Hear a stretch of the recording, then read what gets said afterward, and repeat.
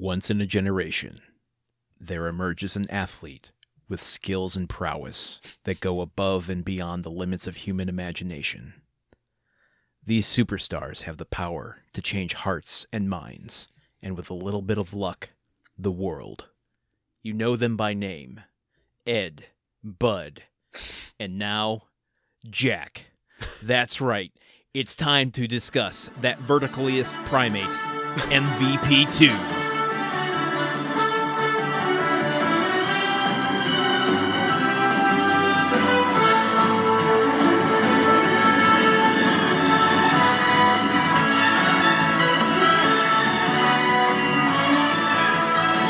So I never really know how to start talking about these movies that we watch, but I think that my first reaction to the movie MVP2, Most Vertical Primate, is that I am so proud of Air Bud for, branching out from acting and starting his own production company and franchising out and financing his movies and getting in on the business side of things. I'm proud of Air Bud for being a mogul. He's not going to have those looks forever. And so the fact that he invested in something long term for that is going to put his whole litter of buddies through obedience school, not to mention trips to space and becoming superheroes, I think it's sweet. I don't know. I just think it's really cool that he that he's being smart about his business. I'm kind of offended, actually, that you think that this is a part of the Air Bud empire, when clearly Ed blazed the path for Bud to even begin to crawl. Okay, now you said Ed in your intro, and I was like, okay, I'm going to pretend like I know which Ed he's talking about. I'm assuming you mean Mr. Ed, the horse. I don't. I mean Ed from the movie Ed. You mean that's the movie where the camera crew's following the guy around? That's Ed TV. Okay. Okay. So wait. This is the one where Tony Shalhoub is he Einstein in that one, or is that isn't that with a bird? No, wait, no. Well, there's Paulie. Okay, that's not what I'm talking about. I think I was actually talking about IQ, where I think Jack Lemmon is Einstein. that's Walter Matthau.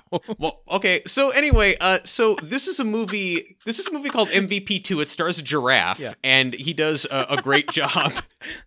Ed was a movie in 1996, starring the synopsis on the IMDb is: a trained chimpanzee plays third base for a minor league baseball team, and it stars one Matt LeBlanc.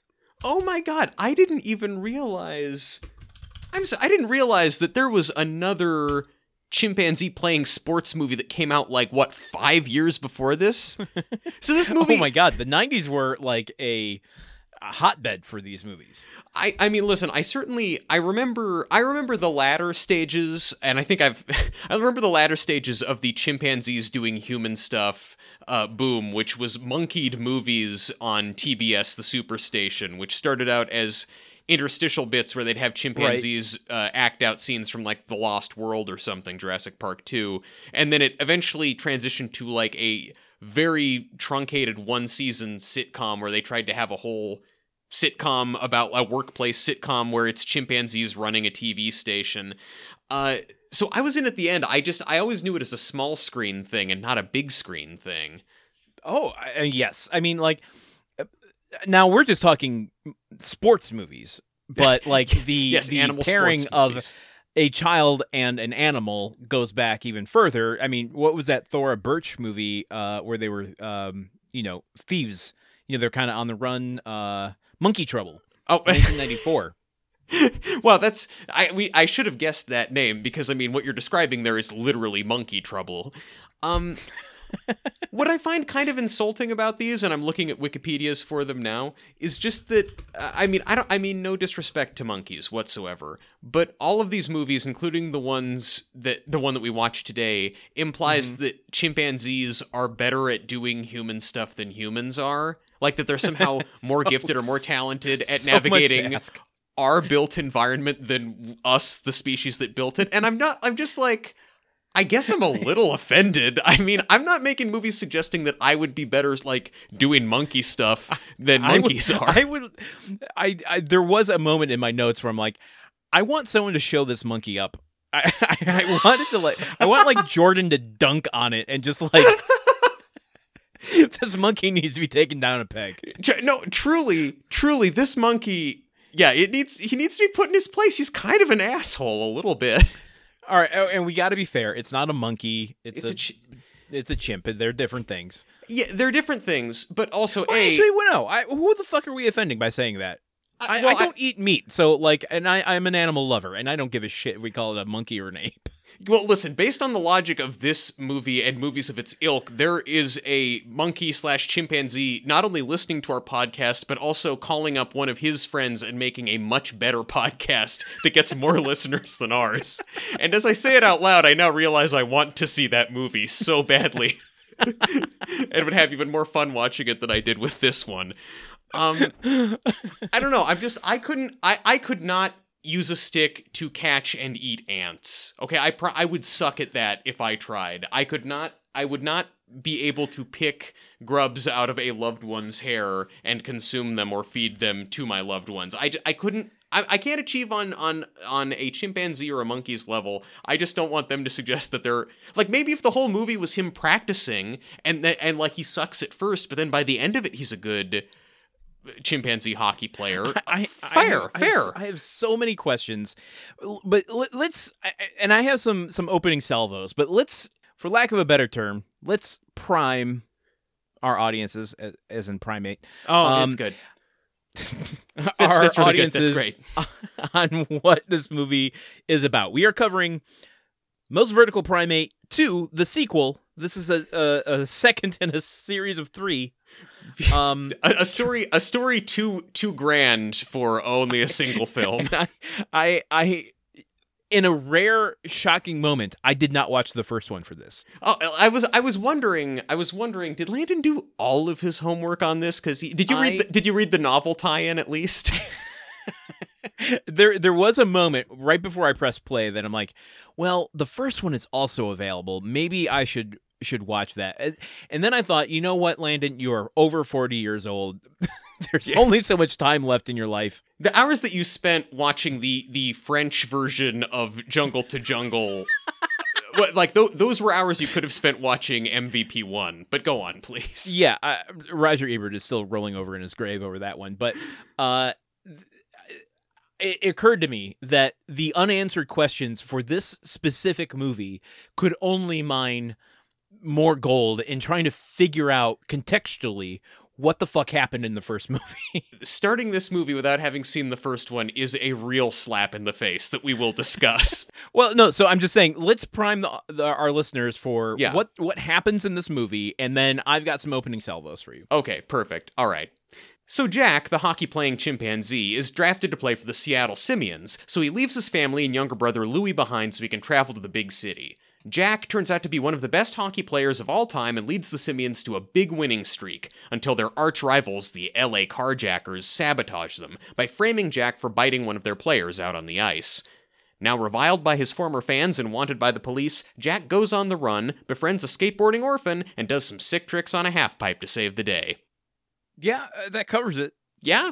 I mean, am I wrong? Am I wrong? You're... I don't. Well, to be honest, I can't say with all certainty. I mean, look. First of all, I do have a question. Yes. And actually, I'm going to earmark it about the relations of the apes here. But let me start by asking you this very broad question for this genre of film. Great. How do you feel about animal characters or movies centered around the arrival of a animal savant? I mean, well, I don't know. I mean, I already had some pretty harsh opinions about certain hallmarks of the genre. I think that I'm not unilaterally opposed to them, but I would say that any movie which involves a whole lot of a specific animal being on screen, I kind of am a little bit thinking, okay, how much fun is this animal having. And when it's something involving primates, I'm like very concerned, not like I'm really worried about how good of a time this animal is having in this situation. How confusing and frightening could this be?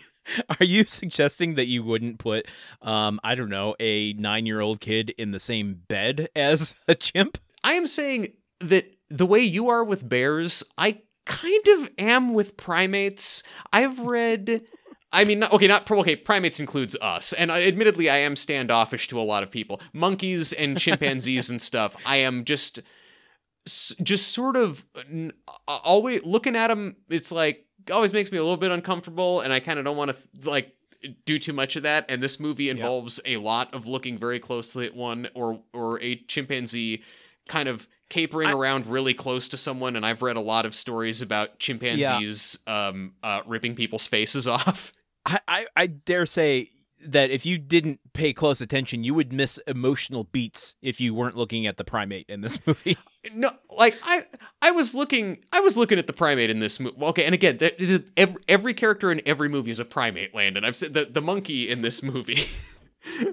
I'm able to look at his face, but in a lot of cases where I know that I'm aware analytically of the emotional beat that they're trying to convey, but to me, I'm looking at it and just thinking like, okay, so I'm just looking at a shot of this animal looking at its trainer holding a piece of beef jerky or something. Like I can't, and if the monkey is looking sad, I'm like, oh God, is the monkey okay? What did they do to the monkey to make it look that way? Like, is it like? Yes, I mean, I 100% agree with you, and it's a big part. Why I don't eat meat to begin with, but like. Yeah, I don't know.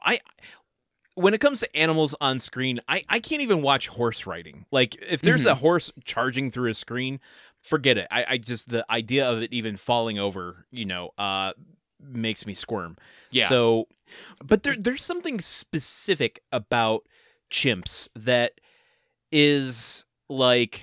I don't know.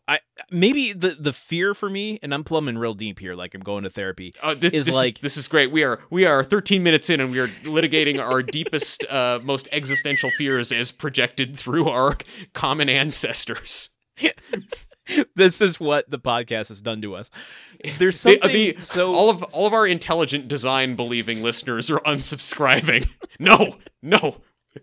Go on, please. There's something so human in their faces, but they're limited by the fact that it's like the fear of watching something become self-aware, and it's like looking into the face of a chimpanzee always feels like it's something on the cusp of realizing what's being done to it, and then to your point, realizing, oh, I'm not having fun, and I can tell you I don't like this, and thus we're gonna have a Nope situation on our hands.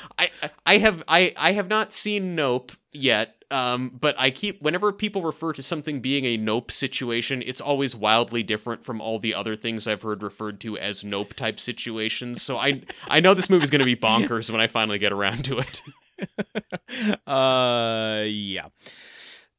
So I just generally don't feel comfortable with chimps or orangutan, any kind of animal that exists. I don't like on screen. Listen, I don't like long pause on screen.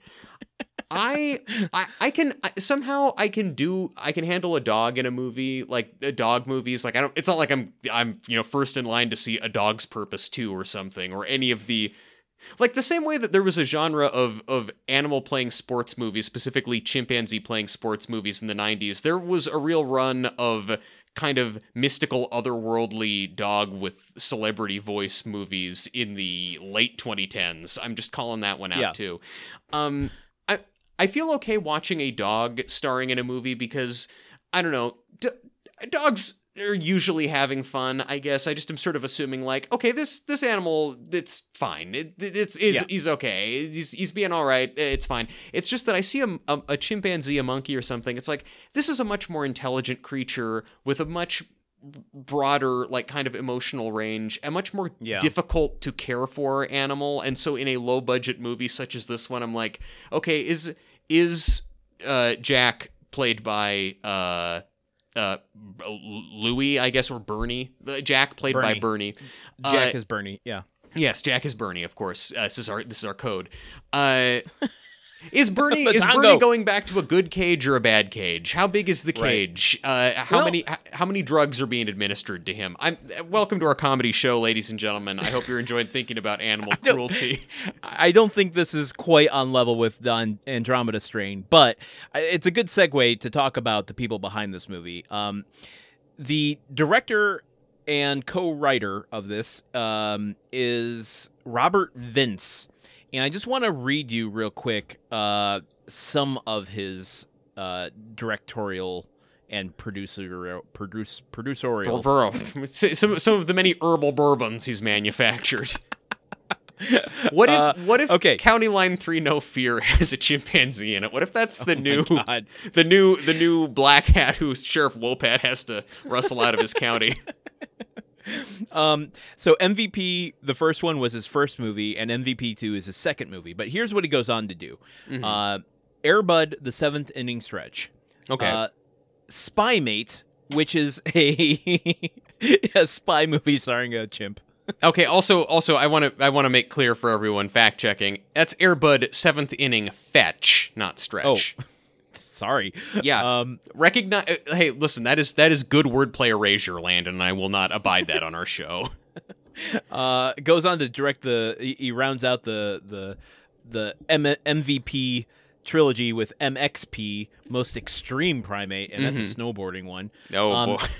He handles a number, if not all, of the remaining Buddies films. So Air Buddies, Snow Buddies, Space Buddies, Santa Buddies, Spooky Buddies, Treasure Buddies, Super Buddies. And then not Muddy clearly Buddies, had though. more to. He clearly had more to say and went on to the Pup Star movies. So he did Pup Star Better Together, Pup Star World Tour, Puppy Star Christmas, Pup Academy, and Super Pups, and Phantom Pups. When are we gonna get Pup Star Never Stop Never Stopping? Like when are the Air Buddies gonna start doing riffs on Lonely Island movies? That's a good question. So all of this to say is that he clearly has. Well, I can't speak for his talent behind the camera. he has a penchant. He keeps getting hired to do animal movies. Mm-hmm. Yeah, I mean, and honestly, and it seems like that one would hope then that presumably maybe he's good with animals since he works with animals so much, and the trainers want to keep working with him. I'd hope so. I don't know. I don't know anything about. There's no news headlines, in the vein of Luck. Coming from him, so yes, Luck, which was less a TV show and more a means for killing horses that somehow involved Dustin Hoffman. I don't know. I guess I'm just saying whatever we say about this movie or feeling uncomfortable about chimpanzees in movies, I am not seeing any evidence in looking at this guy online that anything off was happening here or anything awry was. So I want to just make clear we're not calling this guy an animal abuser. There is no reason to think that he is. No. In fact, I was making quite the opposite point of exactly. Yes. The fact that he, you hear these people that are like, I will never work with animals again. He has made a career of working with animals. So, you have to have something in order to do that. And braver than the troops, basically. He wrote the characters in the first one, and so he's credited as a writer for the characters in this. And someone by the name of Ann Vince, I don't want to presume the relation between her and him. Yeah. But they have the same last name. Wrote this one with somebody named Elan Mastai. They both have limited but really odd, like Elan. Oh my God, Landon. Why did you choose to do this part of? I'm looking at it now. How about this? He's Elan Mastai, the Canadian screenwriter and novelist, best known for The F Word, for which he won the Canadian Screen Award for Best Adapted Screenplay at the second Canadian Screen Awards in 2014. And he produced the completely forgotten Samuel L. Jackson thriller, The Samaritan. Mm-hmm. You know who else has forgotten that movie? Me. I have. I also admit I haven't been super listening to 100% of what you're saying because I started clicking through Robert Vince's pre-Air Bud material, which includes a lot of erotic thrillers such as Tomcat Dangerous Desires. Wait, what? Yeah, Tomcat Dangerous Robert Desires. Vince? Robert Vince, he produced, yes. He produced that. He didn't direct. Produced. Oh, okay, got it. Yeah, I was just looking at director. Oh, wow, look at all that. Yeah, there's a lot of, like, let's see, we got Bulletproof Heart, Canadian-American neo-noir. Yeah, I mean, Samurai honestly, Cowboy. Anthony LaPaglia's in Bulletproof Heart and Peter White Boyle. Tiger. Landon, what if we do a podcast where we just watch all of this guy's pre-Air Bud movies? Just for no real reason other than just fascination. Let's start with Cafe Romeo. Yeah, which in today's parlance would be Cafe Bonio, I guess, and the dogs, the puppies all go there to get bones. Michael Ironside's in it. Yeah, Tomcat Dangerous Desires. That wouldn't have to. You wouldn't have to change the title for that. It's just about a cat that is so into catnip that he routinely, or she, walks out on ledges or something like that. That's that. You got that one. Well, you know what? I got to be honest. I did overlook the fact that he produced Air Bud, so maybe this is part of the Air Bud empire, and I can go fuck myself. Well, of course it's part of the Air Bud empire. I mean, it's the production logo at the beginning is literally Air Bud nosing the basketball into the hoop, followed by the words Air Bud Entertainment. I mean, wait, are you calling me out for not paying attention to the movie? Landon, there's one production company logo. I mean, Oops. It also says on the poster at the top, Air Bud Entertainment presents. Okay. I don't have a rebuttal to that. You don't have a repupple to that, probably, or a rebuttal for that matter. So we've got the writer, we've got the director, two great men teamed up to create the sequel to the movie about the monkey who plays hockey. Oh, okay. I mean, do you have anything else that you want to touch on before we get into this thing? Because I have so many questions. So many questions. It's a rich text that I think rewards careful examination. So yeah. So let's get my first and biggest point is one that we will address immediately in the movie. So let's get into it. Oh wait. We should probably address why we're doing this. Richard Karn is in it. And 24 minutes in, we are getting to our thesis statement. Here's the interesting thing. This is the first Richard Karn movie we've done.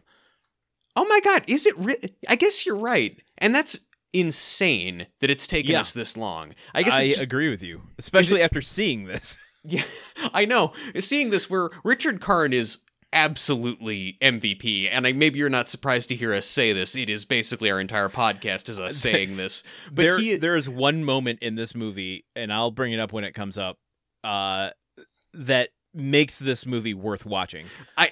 You know what, Landon? I think I might know what the moment is, and I'm gonna place a little side bet with myself to see if I'm right. But I don't want to give anything away for the audience. Write it down, put it in an envelope, and then open it up on camera after I say it. Yeah, send it off in a letter to yourself. So Richard Karn's presence elevates this movie in so many ways, and also despite his haircut. Despite his haircut, and despite the fact, no, you know what? We can't go too much into Richard Karn. We have to. There will be a time to discuss that. If we start on Karn now, the carnage will be too much. Okay. Well, you said you had a place to start. I also do, but let's go with yours. I just want to say that this movie starts out, and within 3 minutes. If you start this movie as we did, having not seen the first MVP, and in my case, Landon said, "Hey, let's do this movie." I kind of like glanced I just Googled it, didn't even see a poster, and was like, "Okay, chimpanzee Richard Karn sports movie, great, cool." Throw it on Tubi this morning before we record. I hadn't really processed that there was a first movie, so the fact that within the first 3 minutes of this movie, a clothes-wearing chimp has turned on a TV and seen himself be named the new star player for a professional hockey team. It was like getting smacked in the face with a brick of gold. It was so both. It was really heavy. by a hockey commissioner with the voice of Ralph the dog. What? Thank you. Cartoon dog were the exact words that I used. The hockey commissioner who comes on the TV at a conference to say, our new player is Jack. Like, it's everything about the scene. You go.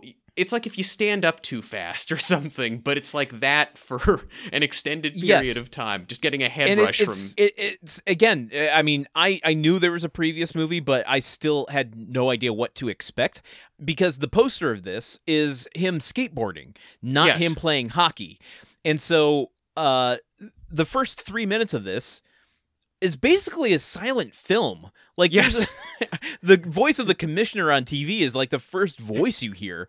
And so just watching chimps go around this, like, I don't, is it I don't know, preserve, or what it's a front yard. It's a front yard in exurban Canada. I mean, what's the word I'm looking for? A nature preserve, a wildlife preserve. Yeah. Whatever, a sanctuary for chimps. And there's just like chimps playing hockey in the front yard, like field hockey. Chimps wearing clothes. The first shot of this movie, it is a overhead shot which then cranes down. I'm not going to describe every shot like this, but this is important for the first thing the audience sees. There are like 3 chimps sitting on a grassy expanse, looking like chimps doing normal chimp stuff. And then in a tree next to them are 2 chimps wearing clothes, dressed up in human clothes. And so I suppose there's something that is explained in the first movie about this, but right here it's just suggesting there are 2 very different types of chimps in this world.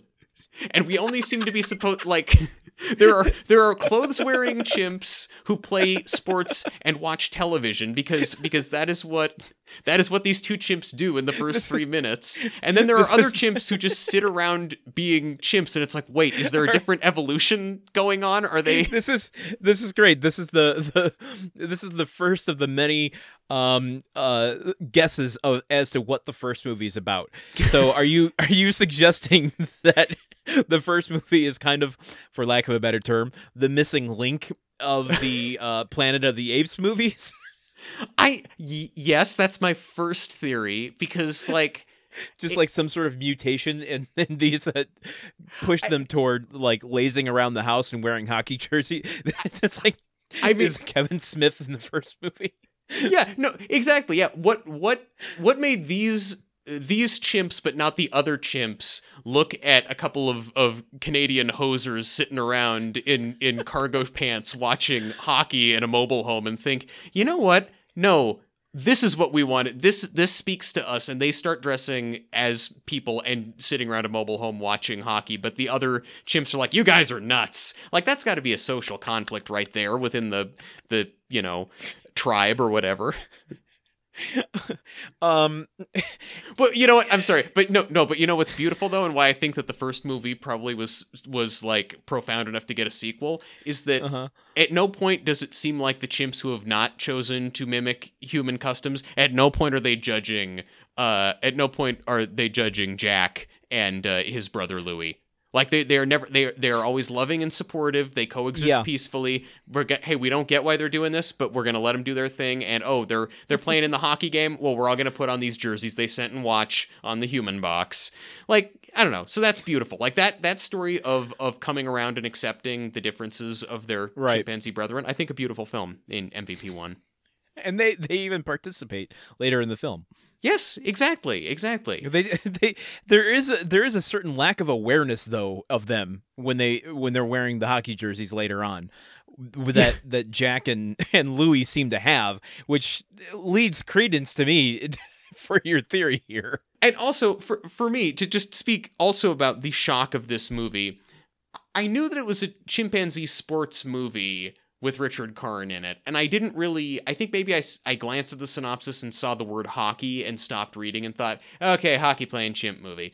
The fact that this movie is about hockey for half an hour and then takes a hard left turn into skateboarding, I just had no preparation. I hadn't even really looked at the poster until after I saw the movie. Apparently the first one's about hockey. Well, the second one kind of is about hockey. They were like, let's keep it is hockey, also but about hockey, yes. Let's add something else. Let's add a totally non-transferable sport. One's hockey skills would really not contribute to their skateboarding skills at all. Well, I mean, I like this idea that there's some sort of mutant gene going on because it makes sense as to why they're so good at literally everything they touch. But here's my first note. Yes. As we go through this silent movie, where the chimps are just going around about the property, doing whatever they want to, turning on a TV and watching the draft picks for what's called the ZHL. The ZHL also, they also, before even turning on the TV, they get the mail and read a magazine, suggesting that these chimps can read. Practice shooting slap shots. Yes, as well, in full hockey gear. Why are they on a game preserve then? These I'm sorry, I'm not like a pull yourself up by your bootstraps type, but like clearly these two, like, they go rent an apartment, pay taxes, you freeloaders. Why are you in a game preserve acting like humans? Okay, so we get a few glimpses of humans. Like, there's a male person that delivers the mail. There's the person that is taking, the caretaker of the sanctuary. She's a female person, yeah. They turn on the TV. Well, she's introduced through a wide shot. So when I get to my note here, you'll understand what I mean. Yeah. But they turn on the TV, and there's the two sports announcers, and then there's the hockey commissioner, and then they quickly cut away to a figure skater for a shot on the. And in my mind, I'm going, okay, this movie stars Richard Karn. Which of these? Because they never introduce any of the characters in a close up, and I'm like, okay, which one of these is going to be Richard? Is Richard Karn going to be the coach of the hockey team? Is he going to be one of the players? Is he a figure skater?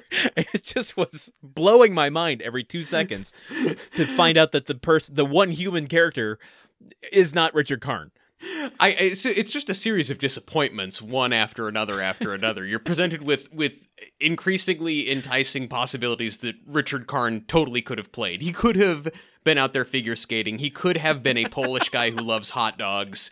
He could have been the team manager. He's a Canadian. He could have been the evil team manager. Yeah, he could have been any of those things. And surprisingly, what he ends up being is nothing I would have predicted. Yes, the word skateboarding enthusiast did not ever really come to mind when I thought of how Richard Karn could be in this movie. Because I also, about, like, this movie, if you're watching it because Richard Karn is in it the way we do, this movie makes you wait for it. Like, at some point before he finally showed up, I forgot for a while that Richard Karn was in the movie, and that's why we were watching it. And then I realized, like, wait, shit, this is a Richard Karn movie. I'm watching it for the podcast, not as some kind of, punishment. Well, and then I'm thinking, like, wait, have I been seeing Richard Karn the whole time? Was Richard Karn one of the managers, and he's just like really going method and acting completely different and looking different? This movie keeps you so off balance that you start to doubt your own reality. I know we say that about most of the movies we cover, but there's something specific about this one that just really keeps you untethered.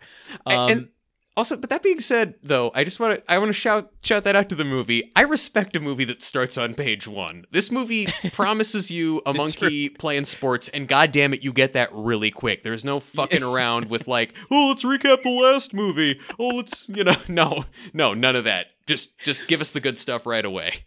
Well, okay, so before we start skipping around, there's one thing I want to really establish before we move forward, which is, what is the relationship between Jack and Louis? And let's talk a little bit about their personality differences. Yes. Okay, so Jack and Louis. Louis, smaller than Jack. Jack clearly seems to be caring for Louis in some way. There are lots of hugs between them. Jack is clearly the older one and in sort of a mentorship role to Louis. I assumed for this entire movie that Louis is Jack's son, and that either mom is one of the other chimps who do not wear clothes, and I'm not going to think about what that whole situation is like on a social level, or that the mom is dead. But either way, there was a big Disney moment in the first movie, a big Bambi's mom moment. Yes, a big Bambi's mom moment, but also before that, a Lady and the Tramp meet cute, where like they're both eating the same banana and their lips touch. But then the movie tells us very late in the movie, like kind of honestly the biggest plot twist and revelation for me is at the end when when Jack and Louie are reunited in the locker room, and the guy, one of the other players says, "Oh, Jack, this is your little brother Louie, isn't it?" And I missed that. Landon, you've missed a lot of key points. Okay, I think that it starting with a literal graphic that says Air Bud Entertainment is still a bigger thing to miss than one of many kind of throwaway ADR-ish lines in this movie, which we will talk about in time. But so look, so they say that, and I'm profoundly disappointed by it. I think it's bullshit. I much prefer that. My headcanon is that Louis is Jack's son, because I think that makes this whole movie a lot more interesting and also darker. And also, that was my point from the get-go, was like, as soon as Jack sees on TV, doesn't even get a phone call. He learns, like, heaven forbid he wasn't watching at that moment. Learns that he's gonna go be a player for the Simians, a professional hockey player. He's just like, well, okay, I gotta go live my life. Sorry, son. I hope you can fend for yourself. Here's a hockey stick. Goodbye. Yeah, I mean, now I'm of two minds on that. One, I agree. It's kind of shoddy parenting to leave your kid and go very far away to pursue an exciting sports opportunity. But on the other hand, that is the plot of the show Ted Lasso, which I like quite a lot. So that's one. The other thing is that also, I mean, I agree. It's kind of bad, but also they do live on like a game preserve with a lady who seems to have no job except taking care of them. So I guess maybe since he knew that childcare was sorted out, it was okay. I don't know. I don't want to. Well, yeah, it's better than most childcare situations in this country, that's for sure. I mean, honestly, we should all. This is probably because the movie was shot in Canada, even though it's set in Seattle. Like, it's that good Canadian chimp care that they have. Yeah, but I mean, also, I choose to believe that Louis is Jack's son because we know that Jack fucks. I mean, it's clear, and the movie tries to sanitize him by, oh, it's your little brother, but he's a successful hockey player in the big city. There's some scenes they're not putting in there. This movie is from 2001, and he is wearing Hawaiian shirts every scene. So when he's not wearing a hockey jersey, clearly, yes, he's at the top of his game. He's out playing poker with the boys, drinking beers. Excuse me, Go Fish. He's playing Go Fish, sure, but he's drinking beer. Milkshakes. No. This is where Jack has found out that he's been drafted. He goes to the big city. He meets the eccentric various people on the Seattle Simians and starts winning a lot. There's a lot of montages of him winning and scoring goals. So and the much team winning, doing well. so much posing, so much winning, folks, that I actually did get tired of winning. I love a good montage, but there are so many montages of a puck going into a goal and then a shot of Jack in a hockey jersey sitting on the ice pumping his hockey stick over his head. I get it. He's good at hockey. You don't need to sell this anymore. But so much. He's won a whole bunch, but there is a scene where one of his teammates who has been upstaged, by this winning streak from a chimpanzee, he's upset about it. He's at a diner and he's got like 6 empty milkshake glasses next to him, and he orders another one. He's drowning his sorrows in chocolate milkshakes. And so I'm like, okay, so all right, this is a kid's movie. We're kind of winking at it like, oh, shucks, I'm going to have a milkshake. Very next scene after this is Jack playing Go Fish, betting, it seems like, against 3 other players at the hockey rink after dark. They have glasses on the table full of a fizzy amber-colored liquid, no indicator that it's ginger ale. Like, the scene suggests back-to-back that the star player on the team drinks milkshakes when he's sad, and that when he's kicking back, Jack drinks beer. He drinks beer with the guys. I since this is playing on Tubi in the background, I don't have the ability to go back and forth as freewheeling as I usually can, but I'll keep an eye out for that when we get to that scene. I mean, well, keep an eye out for that. Keep an eye out for the Airbud production logo. There's a lot to see. Okay. What else? What else have you got? I feel like I've been talking a lot. Well, I just wanted to establish. Well, and we didn't talk a little bit about the difference between their personalities. Oh yes, yeah. There's Jack, and then Louis just seems like. This is another reason why I thought it was his child, is because he just seems like a hyper annoying little brat. When they're watching TV and Jack learns that he's going to be in the ZHL, Jack's like, okay, cool. Yeah, I could dig that. I'm into that. And Louis is just like, oh my God! You're really criticizing a monkey for being too kind of hyperactive. No, I mean, I'm not criticizing. I'm just delineating their personality types. Okay, that is very true. I think maybe if either of us had a little brother, maybe we would relate more to that. Like, oh my God, dude, Yeah. just it's chill. I'm the first chimpanzee ever to play Major League Hockey. Don't make a big deal of it. Your little brother's freaking out and throwing popcorn all over the place. Let's. Okay, where do we go from here? Oh God, I don't even know. We go to the big city. The big city. Let me ask you this, and this will be a good palate cleanser before we dive into something else. Yes. If you had to be an actor in this movie, what part would you want? Off the top of my head, I'm gonna say the cop. I feel like that would be. I feel like I could have some fun with that role.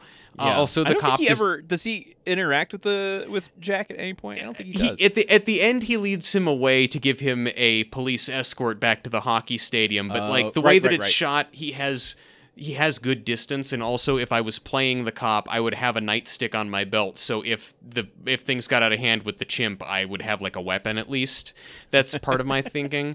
Who would you pick? I would 100% request to be shot in split screen, where I'm walking down with no chimp, and the chimp walks down with his trainer, and they just merge the two scenes together. I would 100% request to be shot if the monkey attacked me. I would basically be like, if the trainer's there with the gun, I'd be like, don't try to aim, just start shooting. If I die, I die. I would rather die by a bullet than by getting my face ripped off and continue to live. Anyway, comedy podcast about animal attacks. So the actor or play? the character, I have a very specific one, which is I would be the guy that greets Jack when he gets off the bus to take him to go see the commissioner. Just a guy standing, no other people. This bus apparently only exists to take Jack from the country to the city. There's no one else on the bus. Yes. No one else is waiting for anyone else to get off the bus. The bus pulls into this really shady alleyway looking back of the building area. And there's just a guy holding a sign that says Jack. Yeah. I mean, no one else there, and it also the bus has gone straight to the locker room of the hockey stadium. This seemingly Greyhound bus.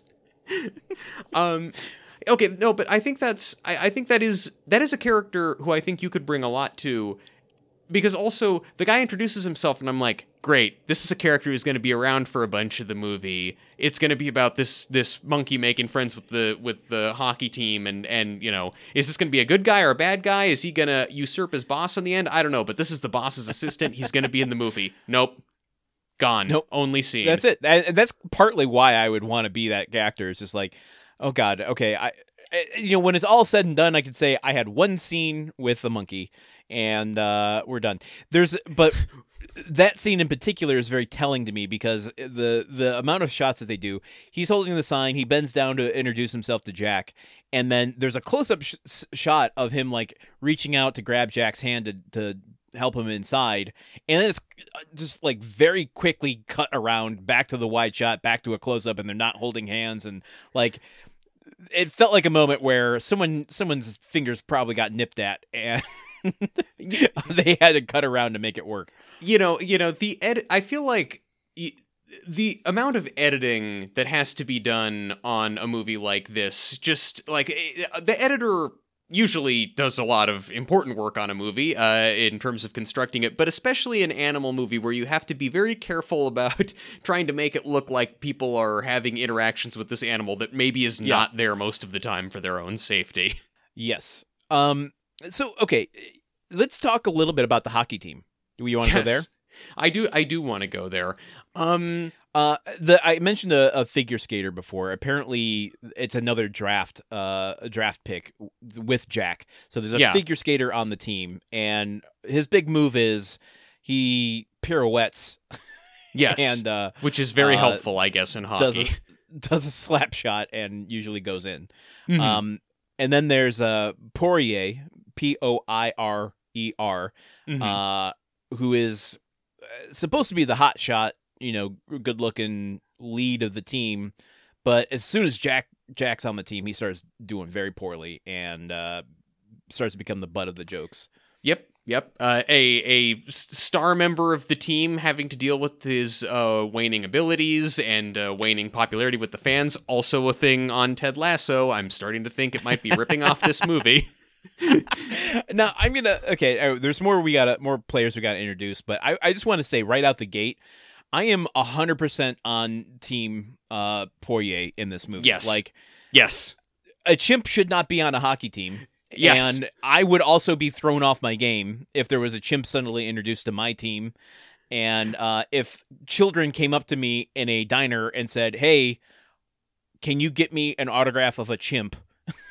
I would be like, also fuck off. Yes, go away. On some level, it is kind of a horror film with Poirier as the protagonist, because he is the only person in this movie who at any point says, "Excuse me, it's ridiculous that you have chosen a chimpanzee to play on a hockey team. This is not a normal thing to do. There are a lot of good reasons why we shouldn't be doing this." Every other level of society, people are like, "Oh yeah, hell yeah, let's do it." So it's like he's the one person who is kind of an audience surrogate in this movie. For a minute at least. I get for a podcast surrogate. Let's put it that way. Yes, he's the voice of reason in a reasonless movie. Yes, exactly. Something you can hold on to, just a milkshake, love, and rock. So there's the trade from Poland or whatever, or Sweden. The guy who speaks in a lot of like kind of Swedish chef gibberish half the time and eats hot dogs. And I have to pause here. It's offensive to Scandinavian people. I could not agree more, Landon. Thank you very much. His name is Olaf Schickedans. Mm-hmm. Schickedans. Yeah, Schickedans, yeah. I had an existential moment watching this. Where that does happen to you a lot, but go on. It does, I know. I was watching it, and initially I paused and I'm like, what else do I know him from? And I looked him up on IMDb, and then I had a 5-minute pause from this movie while I went, holy shit. This actor is Ian Bagg. He is a stand-up comedian who was on Last Comic Standing, but was really big when I was doing stand-up, and I had done a number of shows with him. Not with him, but we were slated on the same shows. Yeah. And he, hands down, the best crowd work comedian I have ever seen. Really? Yeah. Was he doing bits about if someone was heckling him, would he just say, "Hey, I worked with a monkey and that monkey was way funnier than you"? That is my definition of top-notch crowd work. Yeah, well, I mean, he could have shut down anyone with that, but I mean, there were no hecklers because he didn't even have any material. He would just go out. His material was talking to the audience. Oh my god. And it was one of the most fearless things I've ever seen, and ended up always, I saw him multiple times, was one of the funniest. I mean, I cannot imagine how terrified I would be to be in the audience at one of those shows for fear that I would get crowd work done on me. That's honestly one of the things that keeps me away from stand-up comedy is the fear of getting crowd worked, because it can be hilarious when it's happening to someone else and awful when you are in the target of it. Yes. But So anyway, that's yeah. that's our and the voiceover. There's like they do Oh God. so many 80-yard lines for him that I had a hard time even understanding what the fuck was. I just thought it was a Canadian thing until you said it in this podcast. I didn't even realize that it was like that he was imported. Is that how you say that? Imported? Yeah. I mean, I think you could say that someone gets imported to to Canada, right? Yeah, when you're talking about someone coming from a Scandinavian country, I think generally imported is okay. I would just check your usage. It's very contextual. Okay. Yeah, I don't know. He's a foreign trade or I don't know. You're asking me about sports terminology or barking up the wrong Canadian tree. Yeah, well, so there's I mean, I don't know. Like, maybe there's other players on the team. I don't really remember. You talked about 80-yard lines. The what guy? Talk about the 80-yard lines. There's the punk guy. Oh, there is the punk guy. Yeah, and there's a bunch of punk fans, too. There's a weird punk adjacency to this movie. There is so much... I want to earmark that because I have a comment about that later, but go ahead. Okay. There is so much great ADR content in this, and by ADR, for those of you who aren't/weren't in the biz, it's, I don't even know what ADR stands for, but it's when somebody records some dialogue and they overlay it into a scene after the fact, usually of some off-screen person in the crowd shouting something or reacting to the fact that a monkey is playing hockey. And there are so many... like I've read or I've heard like Patton Oswalt talk about being a him and other comedians getting called in to write little lines like this for animated movies or big films, and like it's the sort of thing where you hear these lines and you just think about people sitting around a room all day coming up with things that people in a crowd at a hockey game can be yelling to register their discontent. So you hear just like there'll be shots of people playing hockey or like, crowds milling around, and you'll just hear overlaid things like "Bring back the Zamboni driver," or then when Jack is first walking out on the ice, you hear someone yell off screen, "Hey, your new player needs a shave." And the coach is on the phone at one point. "Coach, what are you doing? Ordering fries?" And then these are all lines from the movie. These are all lines from the movie. Jack is walking out on the ice. "Is that a monkey?" And then finally, I think the best one is that as he's getting ready to start playing, someone heckling him just yells, "Hey, paint the puck yellow. He'll think it's a banana." I caught that one. Yeah.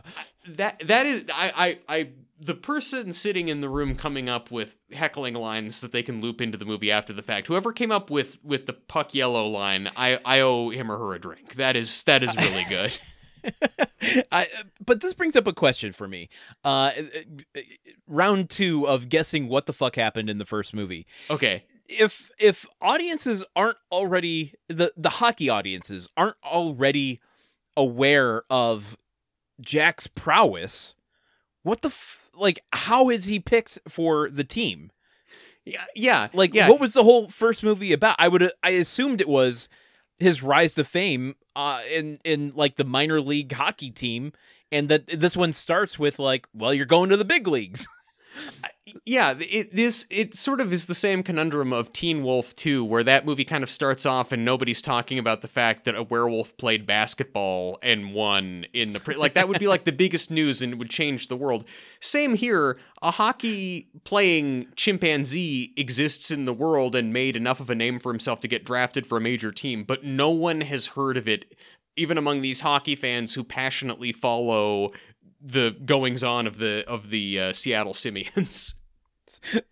So my question stands: what the fuck happened in the first movie? Maybe it was a Men in Black situation where Tommy Lee Jones did a flashy light at everybody after the game, like. So all the ZFL people didn't get flashy lighted, so they remember how good the monkey is, but the fans did. Is Jack and his brethren, are they aliens? Is that why they're so good at things? Listen. So at first there was Jack and Louie and the other 3 chimps, and they were all just like naked chimps picking grubs or whatever. Then Obelisk shows up. Only Jack and Louie go and interact with the Obelisk. They throw the bone up into the sky. The other ones are like, "No, we're good over here." So the bone rotates in the sky and then slowly and instantly becomes a hockey stick. No, it becomes a skateboard underneath the feet of a streetwise orphan doing a kickflip. Oh my god, we haven't even gotten to what this movie's about yet.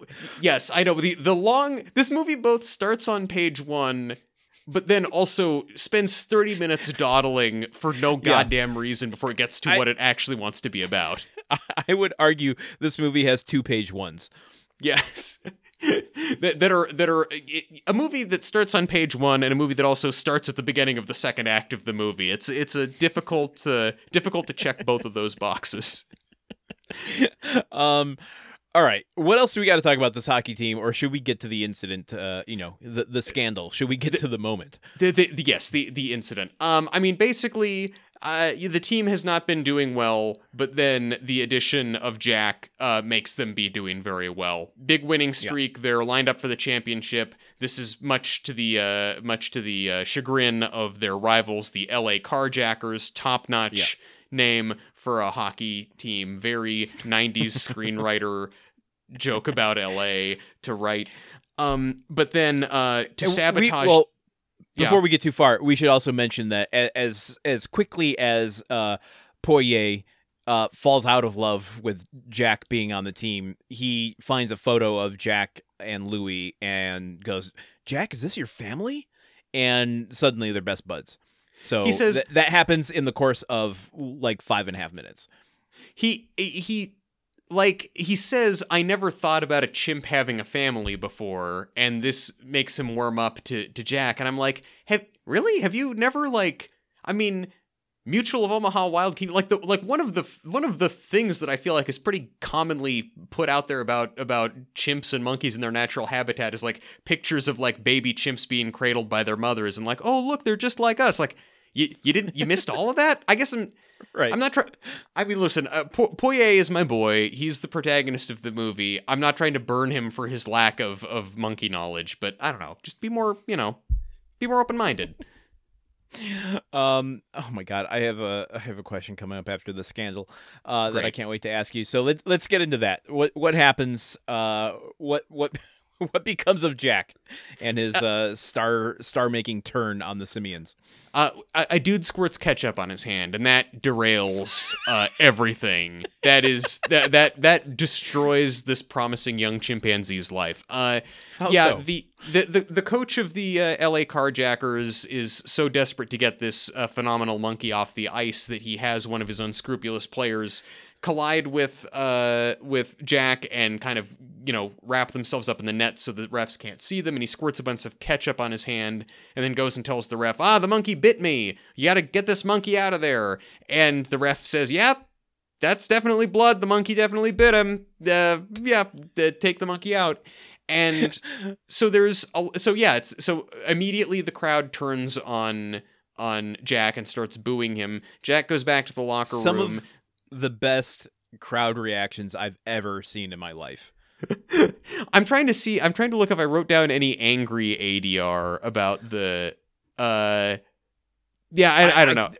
I don't have any obviously the crowd work doesn't have any specific dialogue, but there's one guy in particular, and I'll try to do my voice noises to emulate what he looks like, but he knows what kind of movie he's in. Let's put it that way. And when he gets disappointed at Jack's behavior, biting this guy, he has this sense about him. He it's like Paul Rudd having to pick up the food tray in Wet Hot American Summer Energy. Where he's just dragging his feet and flopping his arms around. This guy, he's probably in his early 20s, is just like, oh,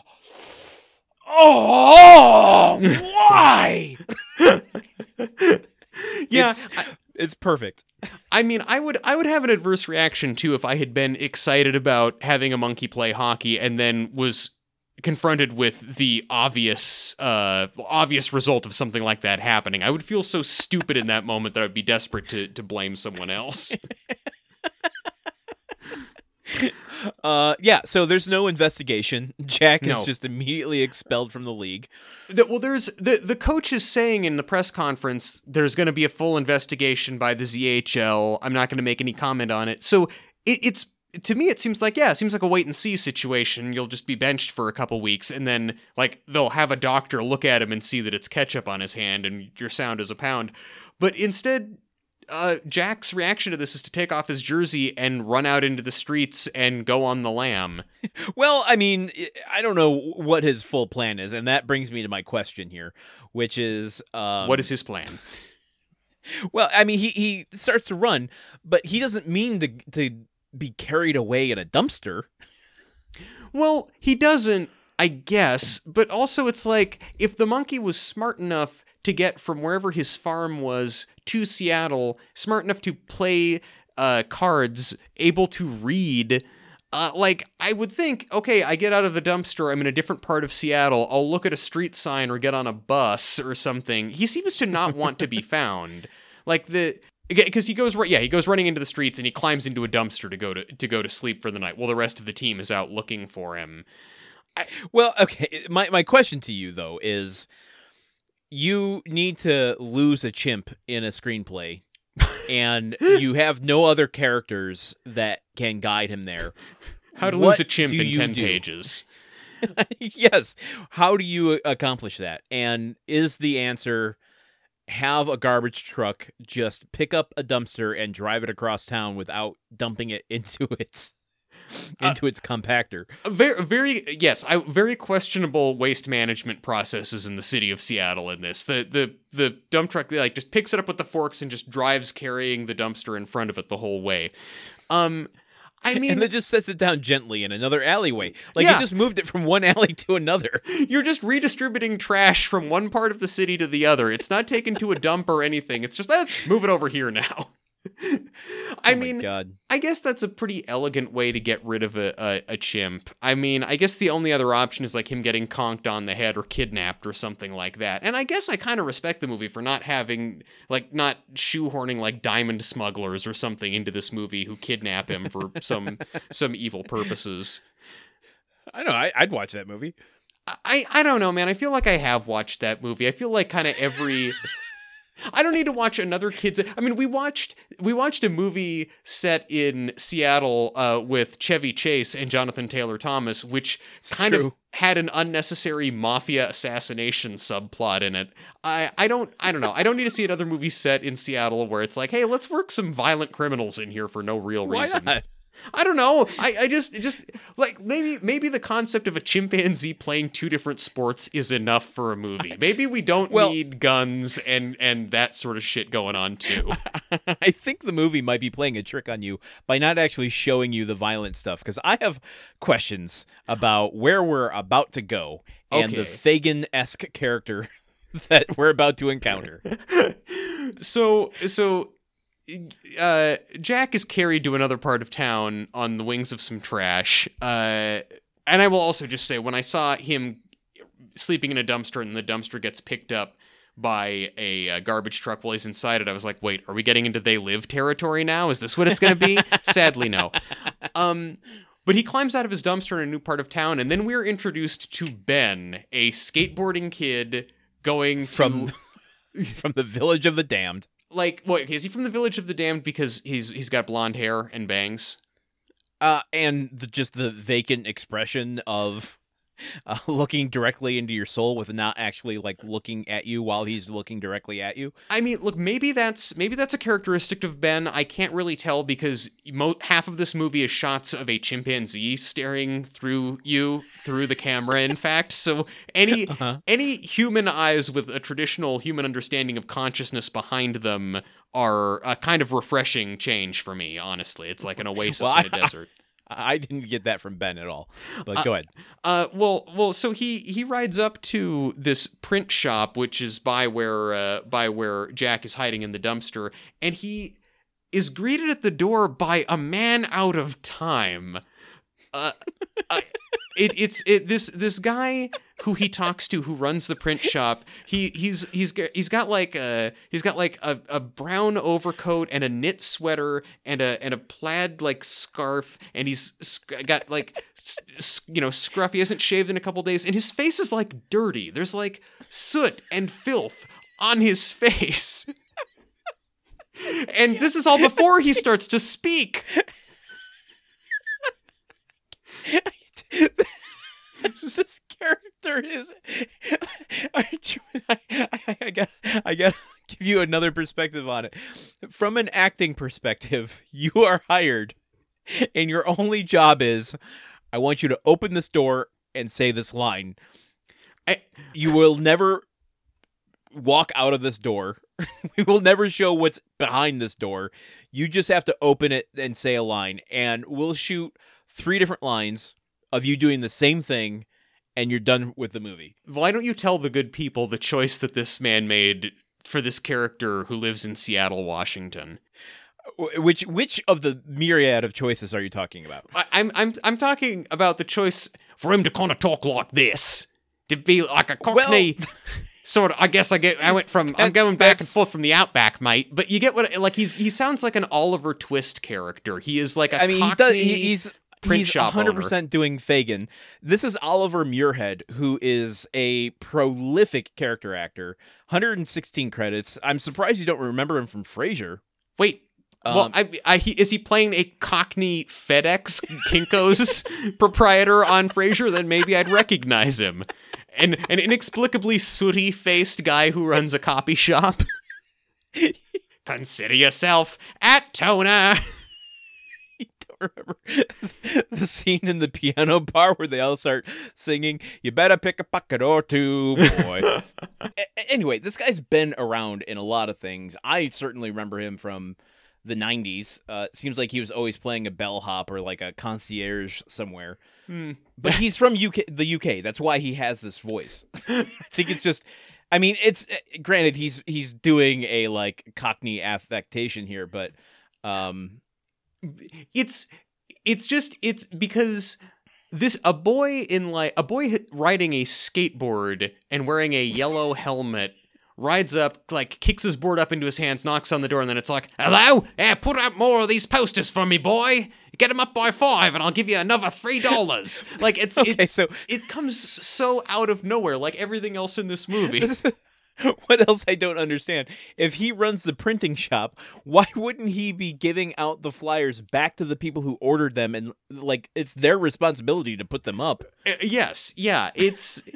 I mean, maybe things work differently in Canada. I don't know. Yeah. Canada, or like the north side of London, or whatever pocket universe that this kid has fallen into on his magical skateboard.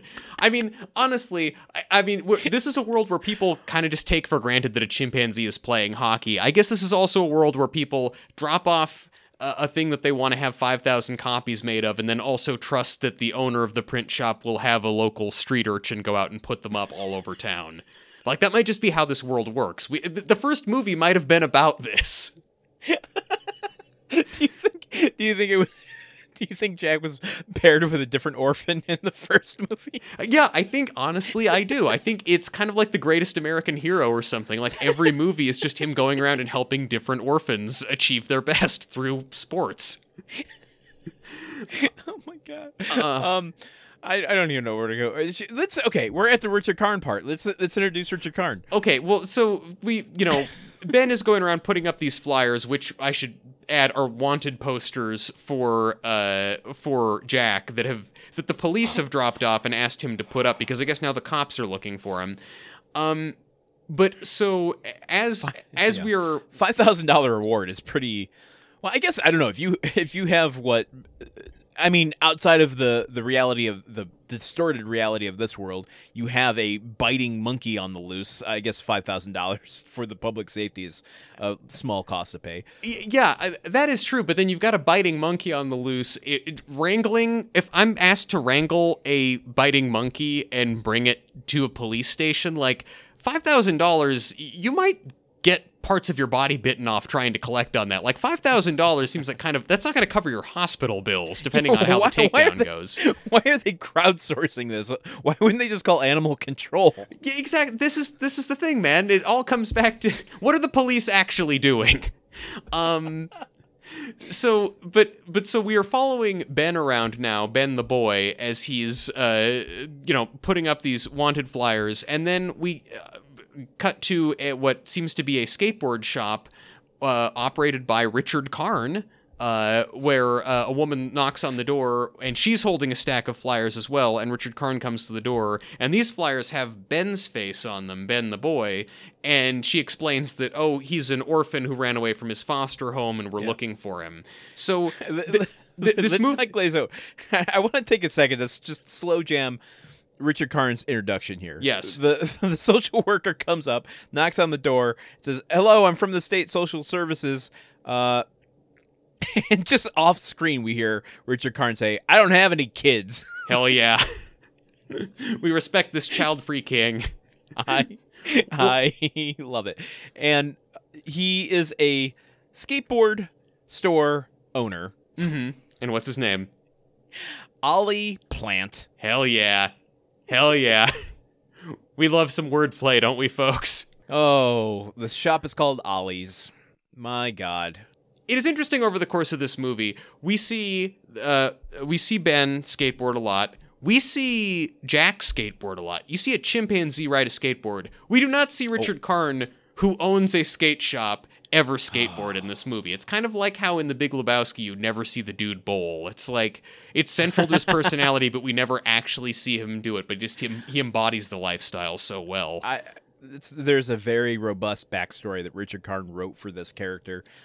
In which he was a pro skater, but through some sort of freak accident, no longer can skate. So he decided to open up a shop and pass forth all of the joy and skills and opportunities to the youth. Because there's no one under or over 10 years old who shops in his store. No. Well, no, there's a dad in there at one point, I think, who pays for his kid's board. Oh, that's right, yeah. I'm not here to argue semantics of who shops at Ollie's store, though. I also, in the very first scene that we get, in his kind of first reaction when we first see him, he's there, he's kind of looking schlubby, and he's like drinking some coffee, and he's like, "I don't have kids!" And I'm like, oh my God, this is going to be awesome. We're going to get Mean Karn, and he's going to have his heart transformed by the orphan and the monkey. This is going to be a great movie. I'm glad that we finally got to this movie half an hour in. And, I thought he was going to be like Coach Bombay and Mighty Ducks. Like, I don't like kids. But unfortunately, he almost immediately turns out to be just a super nice guy. Just a chill-ass, cool dude who keeps being cool and gets cooler and cooler throughout the movie. So agreed, and we are in agreement. Like, this could have gone into danger zone. Like, I'm hanging out with kids too much territory, but for some reason, when Richard Karn's doing it, like, I have full trust and faith. There's not even a question in my mind that anything wonky is going on. Yeah. Also, I mean, he's not the one in bed with Ben later. It's the monkey. Like, that's not not even on our radar of things to be concerned about. Although you did just put in my head Richard Karn as Bombay, and I would give anything to see the Mighty Ducks starring Richard Karn, if for no other reason than I could just see him go quack, quack, quack. Him going up to the kids in Mighty Ducks, like the way he goes up to Morgan Fairchild and going, "Ducks fly together," and just pushing him over because he's so enthusiastic about it. Yes. I couldn't remember the Bombay's boss's name, but when he is getting in his boss's face saying, "Quack, quack, quack, Mr. Mr. I don't know. I want to say Quackenbush, but it wouldn't be that because he's just saying quack. Animals in movies, people making animal noises in movies, it's difficult. So I also should just point out, though, I want to slow jam the story beats that we're at. We have spent 30 minutes setting up the fact that, Jack is now on the run and people are putting up wanted posters looking for him. We meet the kid putting up the wanted posters. We then switch to a completely new character and have him receive a wanted poster for the character we just met. And at this point, I'm thinking, like, wait, is the rest of the movie just going to be us meeting people and then seeing other people getting handed wanted posters of them? And it's just, like, is everyone in this movie just searching for everybody else? I think so. I mean, it's kind of like Richard Linklater's Slacker. We just follow one character from a scene and then a different character into another scene. Yeah. Well, I mean, eventually, though, kind of like the movie Magnolia, all these different stories collide. But should we talk about the moment when Ben and Jack bond? Yes. So I guess Jack has just sort of been following Ben around as he skateboards. And Jack eventually comes to the place where, Jack gets to where Ben has been sleeping, which is an abandoned pool with a little lifeguard shack where Ben is sleeping. And Jack goes and climbs up into lifeguard chair to sleep for the night, and we see Ben come home to his little homeless orphan pad in the lifeguard shack. Landon, how do you feel about Ben's setup? I mean, Oliver would be jealous, I'll say that much. Child homelessness looks dope as fuck. He's got electricity. He's got a fridge. There's not an ounce of grime anywhere. He seems to have a shower and a washing machine somewhere. Plenty of food. All of the 2 liters of cola you can drink. Okay, there are a number of moments here. I do not feel good. I just don't feel good about seeing chimps in clothes. Like, yeah. Jack is wearing shoes this entire time. He had to climb down a fire escape, and like they use their feet to hang and hold on to things, and like I'm sure he is not used to having the dexterity taken away from not having his feet because he has shoes on. I don't feel good about that. Yeah. I feel worse about giving a chimp a bottle of sugar water, especially when it could make it hyper while acting with my child star. My only hope is that is water with brown food coloring in it. I'm again giving the benefit of the doubt because I have no reason to not believe that. But they meet up basically like the following morning. Ben comes out to do some skateboarding in the empty pool and then sees Jack, and Jack starts eating his donut that he has left out, not the banana, interestingly enough, and then almost immediately, before they even say any words to each other, they just kind of look at each other for a long time, and then just instantly Ben starts teaching Jack how to skateboard. They bond over that moment where they're eating, because I think this is the only logic I can apply to it, is they see a kindred spirit in, like, oh, Ben is looking at him and going, this is another creature that eats a banana as weird as I do. Because I don't know if you saw the way, I've never seen a person, he like puts the banana to his lips and just kind of like uses his tongue to get just a little sliver of the banana off and into his mouth. It's a very... This is the human boy doing this. Yeah, this is Ben the boy doing it. I mean, I don't know. I almost wish that he was... I don't know, there'd be some sort of bonding moment over that, like not like what I posited was in the first movie where they are eating the banana from both sides and kiss, but where something like where like Jack goes and is like, no, this is not, here's how you eat a banana, and then he eats it a normal way. Another thing, right. Again, I would love to I make a movie about a monkey being really good at eating bananas and teaching humans how to do that. Fine, I don't take offense to that. They are probably better at it than me. Ben starts to teach Jack how to skateboard. Yep. Okay.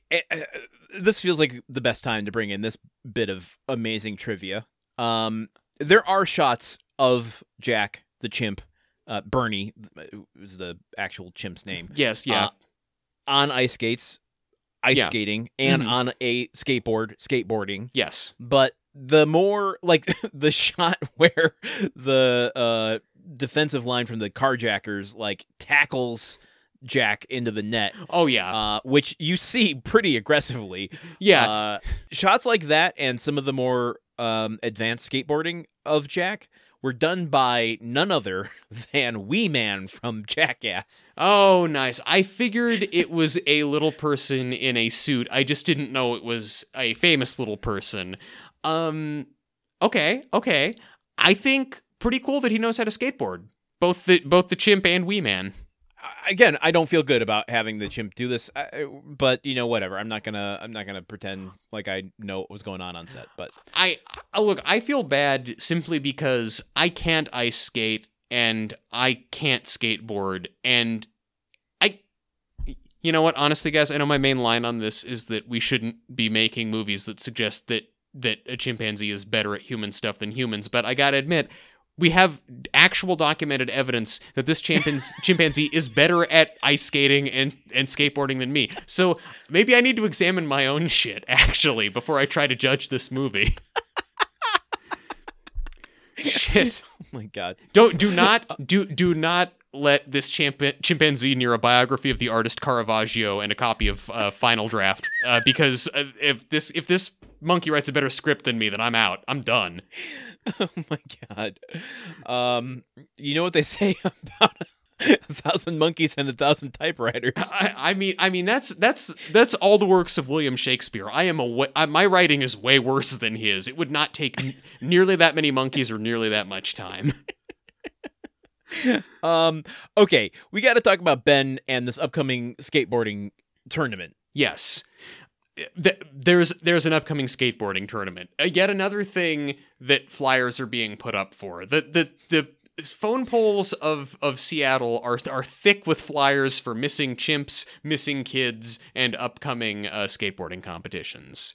Yes, but it's a $1,000 prize, and you'll get sponsored if you win it, which could help with Ben's financial situation. Which is what? Which honestly, it seems like Mr. Fagan or whatever, the Cockney print shop guy is paying him pretty well if he can afford like electricity, fridge, hot plate, loads of Coke, Pepsi, donuts. He seems pretty self-sufficient. Plus, the print shop owner is like, if you get this done, on time, I will give you an extra $5. I wish my boss was like, hey, if you do all your work today, I will give you double your income. I'd be like, fuck yeah, please. This orphaned street urchin has a kind of better workplace compensation and bonus structure than 80% of working Americans. It's really a charmed life he's living. Again, and an affordable studio apartment in the middle of a cool city. Never mind the ape friend. Yeah, exactly, dude. This is Seattle during boom times in the 90s, or during the .com boom, for that matter. Microsoft and shit. Oh, Lord. Man, kids had it so good. So there's a skateboarding competition coming up. Do you want to talk about how Richard Karn kind of comes to play a role in helping Ben the boy prep for that? So weird. Just the weirdest possible way. Again, only Richard Karn could do this, but yes. So Ben finishes up his daily tasks for Fagin and decides, hey, I'm gonna go. I'm a skateboarder. I'm a skateboarding kid. I'm gonna go check out the skateboarding shop. Mm-hmm. And it happens to be the one owned by Richard Karn, Ollie, and while he's in there are two kids kind of talking to Richard Karn about skateboarding paraphernalia. Yeah. And Ben's in there, and he sees he's just kind of browsing around. He can't afford anything. Yeah. Although I have a question about how expensive a skateboard is compared to your electric bill, but okay. If you didn't buy 6 2-liters of Pepsi a day for like 1 week, you could probably afford that skateboard. Again, I'm not trying to do a pull yourself up by your bootstraps thing. I'm just saying. But he's like, yeah, I can't afford anything in this shop. But he sees the flyer on the wall, and Richard Karn kind of in his, listen, Ollie is an extension of Richard Karn's pantheon of characters, and they all have a undercurrent of empathy to them. Mm-hmm. He can sense, oh, this kid, he's in, well, he's already he kind of knows the situation because he already got the flyer. Yeah, he's one of the urchins. Yeah. But he sees, oh, this kid's interested in something. I'm gonna orchestrate in the most convoluted way possible how to help him. And the kid at the counter selling his old board, and Richard Karn's just like, okay, well, I guess I'm just gonna throw your old board in the dumpster directly out back side of this shop, so that he could be within earshot of Ben. And later, Ben starts looking through in order to get Jack a skateboard. Yeah. They go to Ollie's dumpster to try to find a skateboard. And so Ben climbs into the dumpster and starts pulling out a bunch of boards and wheels. And, I'm not going to pretend to know what skateboard axles are, those things that connect the wheels to the board. Whatever. Yeah. You're talking to the wrong person about this, but yeah. I was not a skater. You did not say see you later, but boy. so he's in there, and let's just acknowledge the movie just completely acknowledges Jack's PTSD when Ben's in there and in the dumpster, and he's like, "Oh God, don't go, Ben! Don't go in the dumpster." Yeah. And he goes in the dumpster, and Jack's at a distance, like covering his eyes, visibly scared.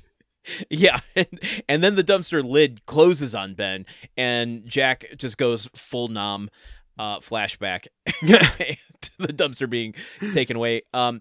But at the sound of the dumpster lid slamming down, Richard Karn steps out back and says, "Who's there?" And then he hears some rustling in the dumpster, and he gives this like knowing smile as he's like, "I did my job. I helped this kid out. He found the skateboard I put in there for him." And then goes back inside. A child is trapped in my dumpster. What a lark.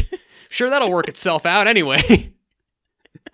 Yeah, it's but so he just walks away, and like it's also because he's already seen this runaway child in his store and hasn't called social services, and then he now knows the kid is rooting through his dumpster, and he's like, "Well, let him come to me. It's fine." Well, that's I know there's something. It's weird, but at the same time, there is some sort of like wisdom to what he's doing here of knowing like if I come at him directly, he's just going to run away more. This is never explicitly said, but it's totally baked into his performance. And it's kind of like, I don't know, it works for some reason. It does. Like I'm calling it out because if you think about it past the performance, it's kind of ridiculous that an adult would be doing this. But yeah, the way Richard Karn plays it off, the way he kind of chuckles and gives a knowing look as he goes back inside, it's like you can tell that he has got this, he has planned this out in his head. Like this is going according to plan for him, that he has good intentions here. And it's, I don't know, Richard Karn really carries this movie. And he does it without skateboarding for even a second. But so, okay, all of this to say that the tournament has, the tournament bug has gotten into Ben's head. To the point where Fagin asks Ben to put up flyers, and he gets so excited about it because he skateboards around putting these things up. Yeah. He puts one up and decides, oh, you know what? I'm so excited about this. I'm going to pocket this one for myself. Yeah, yes. He puts it up and then he immediately takes it down and tucks it into his jacket. Why? Why, Ben? You got the information, buddy. Like it's not there are not that many words on the flyers. It's not an invitation. And you've been looking at the flyer nonstop because you've got 5,000 of them that you're putting up all over. You've absorbed the information, and there's not like an email address or anything on there that you need to write down. Right. So also in the process of him putting up the flyers for the tournament, this is when the cop who initially saw Jack discovers Ben's hiding place. Yeah. And so now the cop and the social worker are on their tail. The cop, they're joining forces. The cop is after Jack. The social worker's after Ben. Yeah, exactly. Now, some would say that social workers could solve both of these problems, but that's a debate for another time. And I should also say that as as their hideout has been discovered, as they're gearing up for the competition, back home, Louis has grown despondent at the news reports about his missing brother or dad, should I say, and eventually has had enough, so he goes and hitches a ride from a weird old dude in an RV down to Seattle to, I guess, look for his dad. Now, this is the moment in the movie when I realized, wait, yeah, what the fuck? Like, so Jack went to Seattle. He then has left the team because he's been framed and he's sad and everything. Why is he staying in Seattle? Why doesn't he go back to his son? Like, why are you... it's like literally he's just as like, oh, okay, let me find a different child, I guess. It's like, you got to Seattle just fine. You're a very capable monkey. Go back to the wildlife preserve. You deadbeat. Now, listen, I don't want to make too light of what is unfortunately too common of a situation, but so trigger warning. But Truman, if you were a child who was abandoned by your father and you found out that he left you and your family to go roam the alleyways of Seattle skateboarding, Okay. how would you feel? I mean, that is... How would that make you, your outlook on your own life look like? I mean, truthfully, that is probably what I would tell my friends at school. I would be like, oh, yeah, my dad's not around because he has to go skateboard around the alleys of Seattle. Oh, cool. Like, that's... Yeah, I mean, that is what I would use to cover up for a much more tragic and sad story. Did we just unlock the hidden meaning of this movie? Is this an allegory for the screenwriter? Yeah, the next... This is him doing a movie version of that. Yeah, and then I guess the next movie, MXP, is all about having a girlfriend who lives in Canada. Or I guess if if the movie's made in Canada, then it's a girlfriend who lives in America, I suppose. But actually, I'll give this movie that. There's literally no romance in this at all. That's surprising. That is, even when the movie goes out of its way to introduce a female skateboarder at the competition who gets in third place, and I'm thinking like, okay, wait, are you shoehorning in a girl for him to kiss like at the last minute in the last 5 minutes? And they didn't do that. They just wanted to show a girl skateboarding, which was cool. Yeah. The series of shots where, of course, Richard Karn, Ollie, and the social worker would end up, getting together as well. Yeah, exactly. I guess that's pretty cool. There's no time for love. There's only skating and hockey, and I guess so. And I guess a little bit of time for 80-yard lines commenting on what's happening. Okay, I gotta mention this because it's an important plot point. Yes, as they are getting away, the social worker and the police person see their hideout. Ben and Jack go on the run. Yes. And as they're running away, skateboarding away, Ben goes off a jump. Yep. And shouldn't have been hot dogging. He goes off a jump and immediately ages 18 years by the time he hits the ground because he spills out. Pretty gnarly, bro. Sorry, the greatest moment, the greatest moment in the movie just happened on the screen behind me. And I'm getting directly to this moment. This is where I'm heading. Okay. When he lands, he finds out that his board broke. So it was like a minor stunt. They had a stunt person come in that was way too old to be fronting for Ben. Yeah, and because they were so much larger than Ben, that's why the board broke underneath them when they landed that sick ollie. Exactly. Yeah, exactly. But okay, the board's broke. Where are we going to go from here? Well, there's one person who's already helped. Maybe Ollie can. And they, Jack and Ben, find themselves in the dumpster behind Ollie's again, looking for a board. Wait, the real message of this movie is when in doubt, climb into a dumpster, which is not a good message to be giving children because lots of kids die doing that. It's very true. There could be syringes in there. We don't know what Ollie is up to in his spare time. Hey, everybody, Gruntwork is very strongly anti-getting into dumpsters. If you see a dumpster, leave it the hell alone unless you're throwing more trash into it. Do not get in there if you are sad or looking for a new skateboard. There's a better way. There might be a chimp in there, which is what happens here. Yes. This is... I'm not not... let you take... take us through this magical moment. I am never taking out the trash again. Now I'm so scared that I'm going to open it and there's going to be a chimpanzee in there having an existential moment. Well, I mean, yeah, like Jack goes to Ollie's place now with Ben the boy in tow, and he jumps into the dumpster and starts flinging bits and pieces out, and then hearing the commotion, Ollie comes out of the store and sees them and is shocked at what's going. Well, he's not shocked, not yet. He, starts talking to Ben and saying, "Oh, what do you do? You're looking for a new skateboard? Oh, you're going to enter that big skateboarding competition." And he says, "Well, here, how about I get you." He goes in, he gets a new skateboard, he gives it to Ben and says, "Here, show me what you can do." Ben starts doing a bunch of skate tricks for him. Richard Karn... the most basic skate tricks ever. And also it's like, show me what you can do. And I'm looking like, it's an alley. There's not even like a whole lot to like do tricks off of, but there's like a little ramp. I don't know. I know. It's like the pommel horse in Gymkata, like the relevant equipment for skateboarding just kind of like appears at convenient moments. In alleyways, yeah. I can't tell you how many like bolted to the ground bars there are for him to grind on in the alleyways here. I mean, it's like when you play a Grand Theft Auto game and it's like, wow, there's a lot of plywood boards laid out on crates that form perfect stunt jumps in strategic locations all over this city. You never get this in day-to-day life. But so he skateboards for Richard Karn. Richard Karn says, hey, you know what? I'm going to, you can use this board in the competition. Wow, thanks. And then at this point, Jack pops out of the dumpster and we get a wonderful just acting. Richard Karn, shocked to see the monkey, and says, holy Toledo, that's a monkey. That's an ape.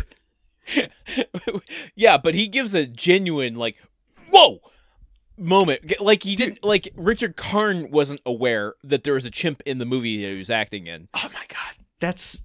But that would be a piece of directorial genius, though, for getting a good performance out of your actors. It's like how when they made The Goonies, they didn't let the kids see the pirate ship until they filmed them dropping into the thing so they could get a genuine look of shock. I have questions about that myth. Well, look, the myth that Richard Karn didn't know there was a monkey in the movie until this very moment is now what I believe. That is the truth that I've created.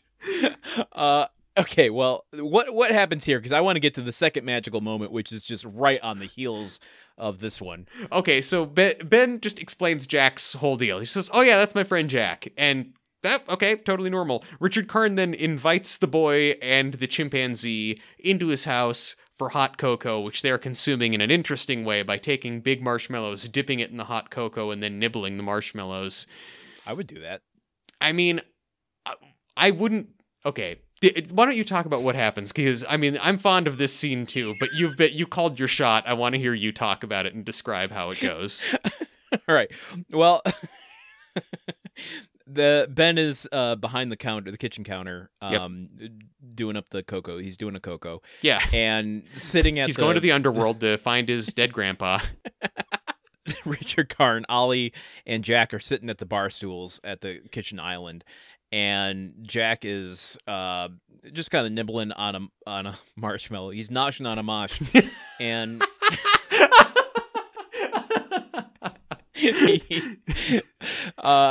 he offers it to Richard Karn. Now, I have been very vocal about what I think is the best moment in television history, which is in Twin Peaks.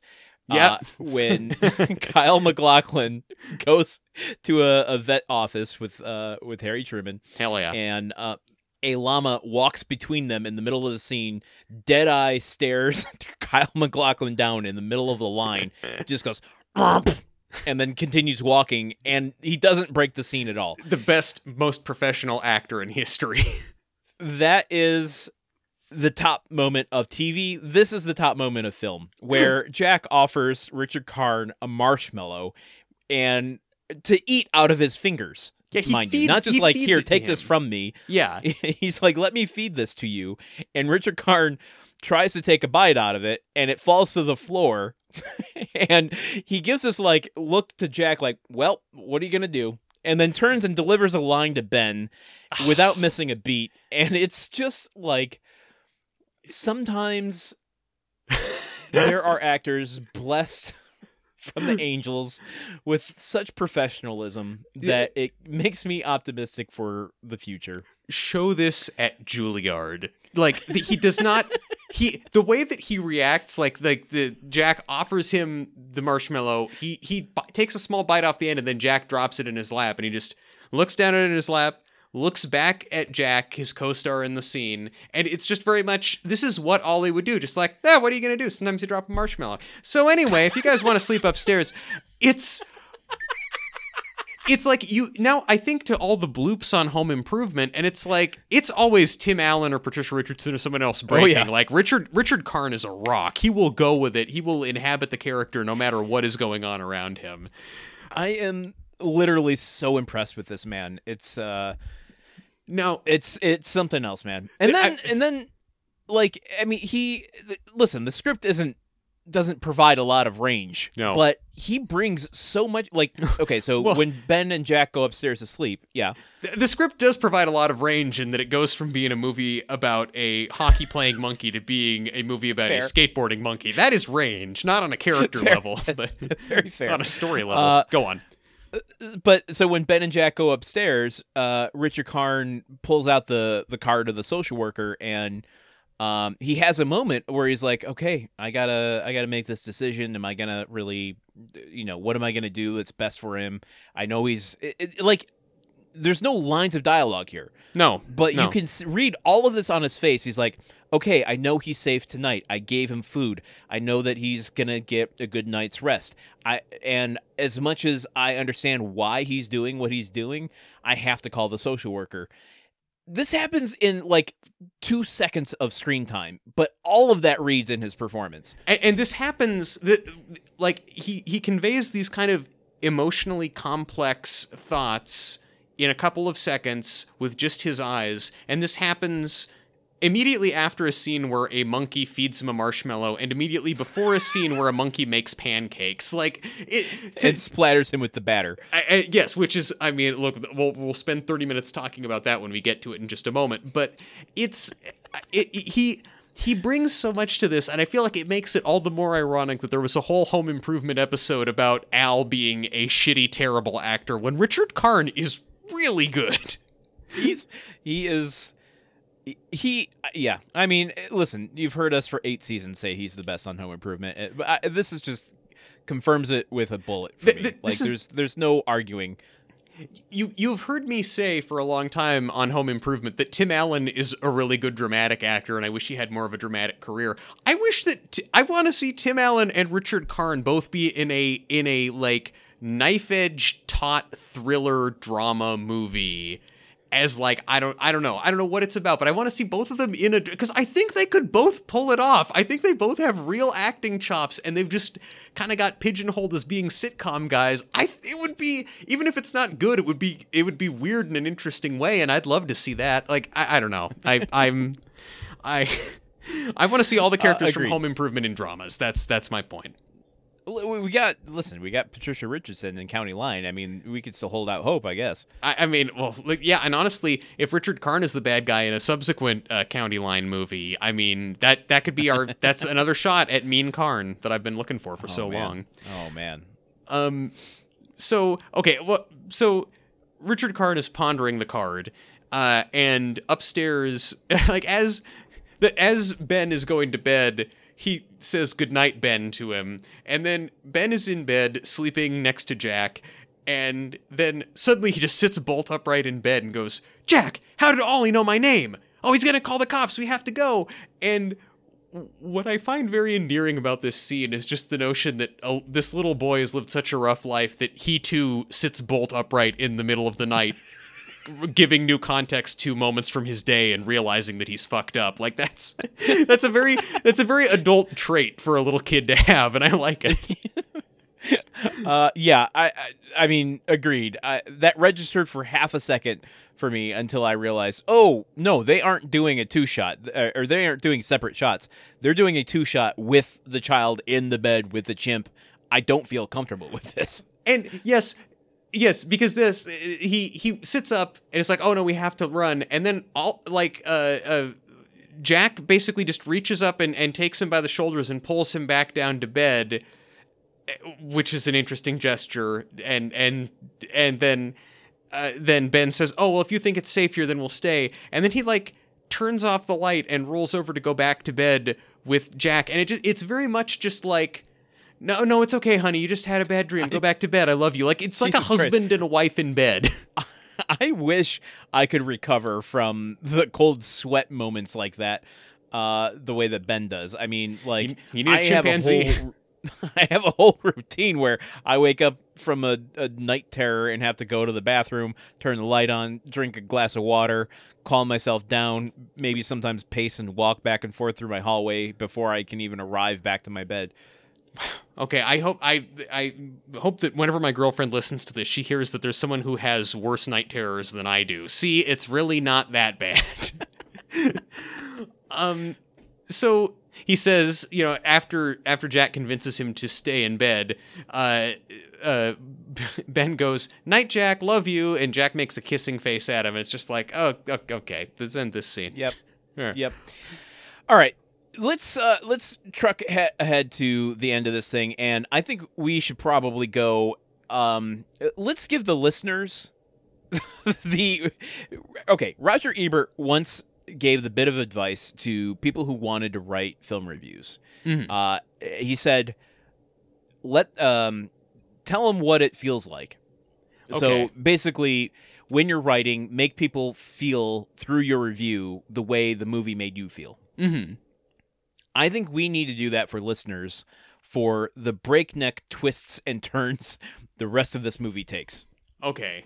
So how do you propose that we do that? We go from waking up in the morning to it's Louis arriving at the hockey stadium and joining the Simians. Yes. As completely forgotten about Jack. While parallel, I mean, maybe you take one scene, I'll take another, and we talk simultaneously. Okay. Because that feels like what's happening. Okay, so Jack is making pancakes and he sprays the batter all over Richard Karn. It's the day of the skateboarding competition, and then Louis arrives driving an RV, piloted by a weird blind old man, and he goes into the locker room at the Simians Stadium, and all of the longtime friends of Jack see this other chimpanzee and immediately assume that he is Jack, and then they put him out on the ice, and he's not good at hockey because he's not Jack, and they're all like, why is this monkey that is much smaller than Jack but is clearly Jack so bad at hockey? Clearly Jack is just forgotten. It's the day of the championships, we still have lots of time to warm up, and there's skateboarding meanwhile. And I mean, then I've already lost the thread. Okay, here's a question: Why did they let Louis as Jack? I mean, let's just take that. All chimps look the same conversation off the table. Yes, thank you. Let's. Why did they just immediately let him back on the team, especially when they are about to play the Carjackers again? Yes, this is the like championship game that they are about to start. Was Jack kicked out of the league or just the game? We know that there was an investigation. He was pulled from that game, but it was just like, okay, there's going to be a full investigation. But then he runs off. He's supposedly wanted by the police. Also, which doesn't look good. If you're a suspect in some sort of crime, do not run away. Yeah, no, definitely do not. And then when you find out the police are looking for you, do not continue to look away or to continue to run away. Right.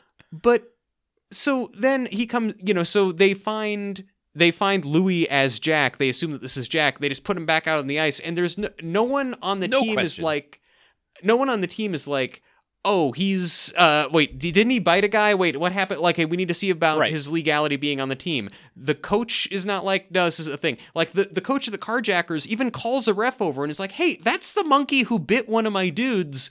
And the ref is kind of just like, yeah, like, yeah, that is, yeah. There's no rule in the rule book. There's nothing in the rule book that says that a chimp can't bite other players on the team. Yeah. Why would there be? There shouldn't be any rules in the rule book about chimps in hockey. But clearly there is a rule against biting the other team because that's why he gets thrown out of the game in the first place. The ref enforces the rule then, but then it's just like, okay, well, that's the one time we enforce it for the season. He's back, nothing we can do. I'm kind of reversing my position as I'm watching this on the screen here. If I was a hockey player and I saw that my teammate was a chimp that dressed in human clothes, and then I don't know what. How long do you think this has elapsed? 3 weeks? 2 weeks? 1 week? 2 days? It takes place. This movie takes place over the course of like about a month or like 4 months, I think, because the skateboard competition is in April, and the newspapers that are showing up at the beginning as he's taking the team on their winning streak start in January 2001 and progress by a few months. Okay. Well, so 4 months later, another chimp coming in wearing human clothes. I would probably confuse them for the same chimp, because certainly there couldn't be two. Well, but you'd also think that after 4 months of the greatest hockey player in history being a chimp, other franchises would start going down to the zoos and being like, "Hey, can we borrow some of your chimps for a second? We just want to see something." Like that's all right. I've got a new theory. We've got a Flowers for Algernon situation going on with the chimps. There's some sort of lab that's giving them some sort of formula. It's like sort of serum. Yeah, it's like Ollie's for Algernon. It makes them really good at skateboarding. Yeah. Jack is he's slowly becoming dumber over the course of the movie. He's losing his skating prowess. That's what all the hockey players are thinking when they see him on the ice again. He's like, man, we got to get this chimp more serum. It makes them all think about how they read that book in 8th grade and cried a whole bunch, and they have a conversation about the nature of intellect and what that means about a person's worth as a human. Yeah. It's just there's so much shenanigans of them out on the ice with them being like, why can't you skate well? Why can't you skate anymore? Oh, it's okay. You can. But also, it's like, all right, well, you don't have to put him in for the game. You can be happy that the chimp is back. You can recognize he hasn't practiced with the team for a couple weeks, so he shouldn't be. Well, there's no rhyme or reason to when players are on the ice and when they aren't on the ice, and I mean both on both teams. I mean, it just seems like a no holds bar league. Like, whenever they need someone taken out, they're just like, okay, get on the ice. They don't pull anyone off. They're not doing any plays. There's no face-offs at any point. It's just like, step onto the ice and body check that person. Cool, great. And listen, as someone who doesn't watch sports and especially doesn't watch hockey, I welcome that. Fine. This is what every sporting event looks like to me, is just chaos, people running around, doing things, occasionally hurting each other, and it's like, okay, I guess that's how sports work. I mean, honestly, I'm just upset that I've never seen a chimpanzee playing a sport on TV. I'm sorry, I'm really, I guess, reversing all of my previously held positions about whether I think it's okay for chimpanzees to play sports. We all learned something about ourselves in this movie. Yeah, you see Jack change over the course of the movie. You see him get dumber, and you see me, I think, also get dumber over the course of podcasting about this movie. Okay, so that's basically what's happening with Louis. Do you remember? Let's just wrap up the Louis storyline. How do they find out that he's not Jack? Well, they find out he's not Jack when, meanwhile, at the skateboarding competition, Richard Karn signs the paperwork as a parent/guardian so that Ben the boy can compete. He competes in the skateboarding competition. He gets first place. The cop and the social worker are there as well. They see this, and there's much rejoicing. They come to Ben, and Ben's like, I'm not going to let you take me away. And Richard Karn goes, nope, I'm your new dad now. And that's resolved. And then the cop goes to take Jack away. We are just kind of like, we are blasting through the most important part of the movie. But was that the intent, or did we want to talk more about? I mean, I at this point, I don't care.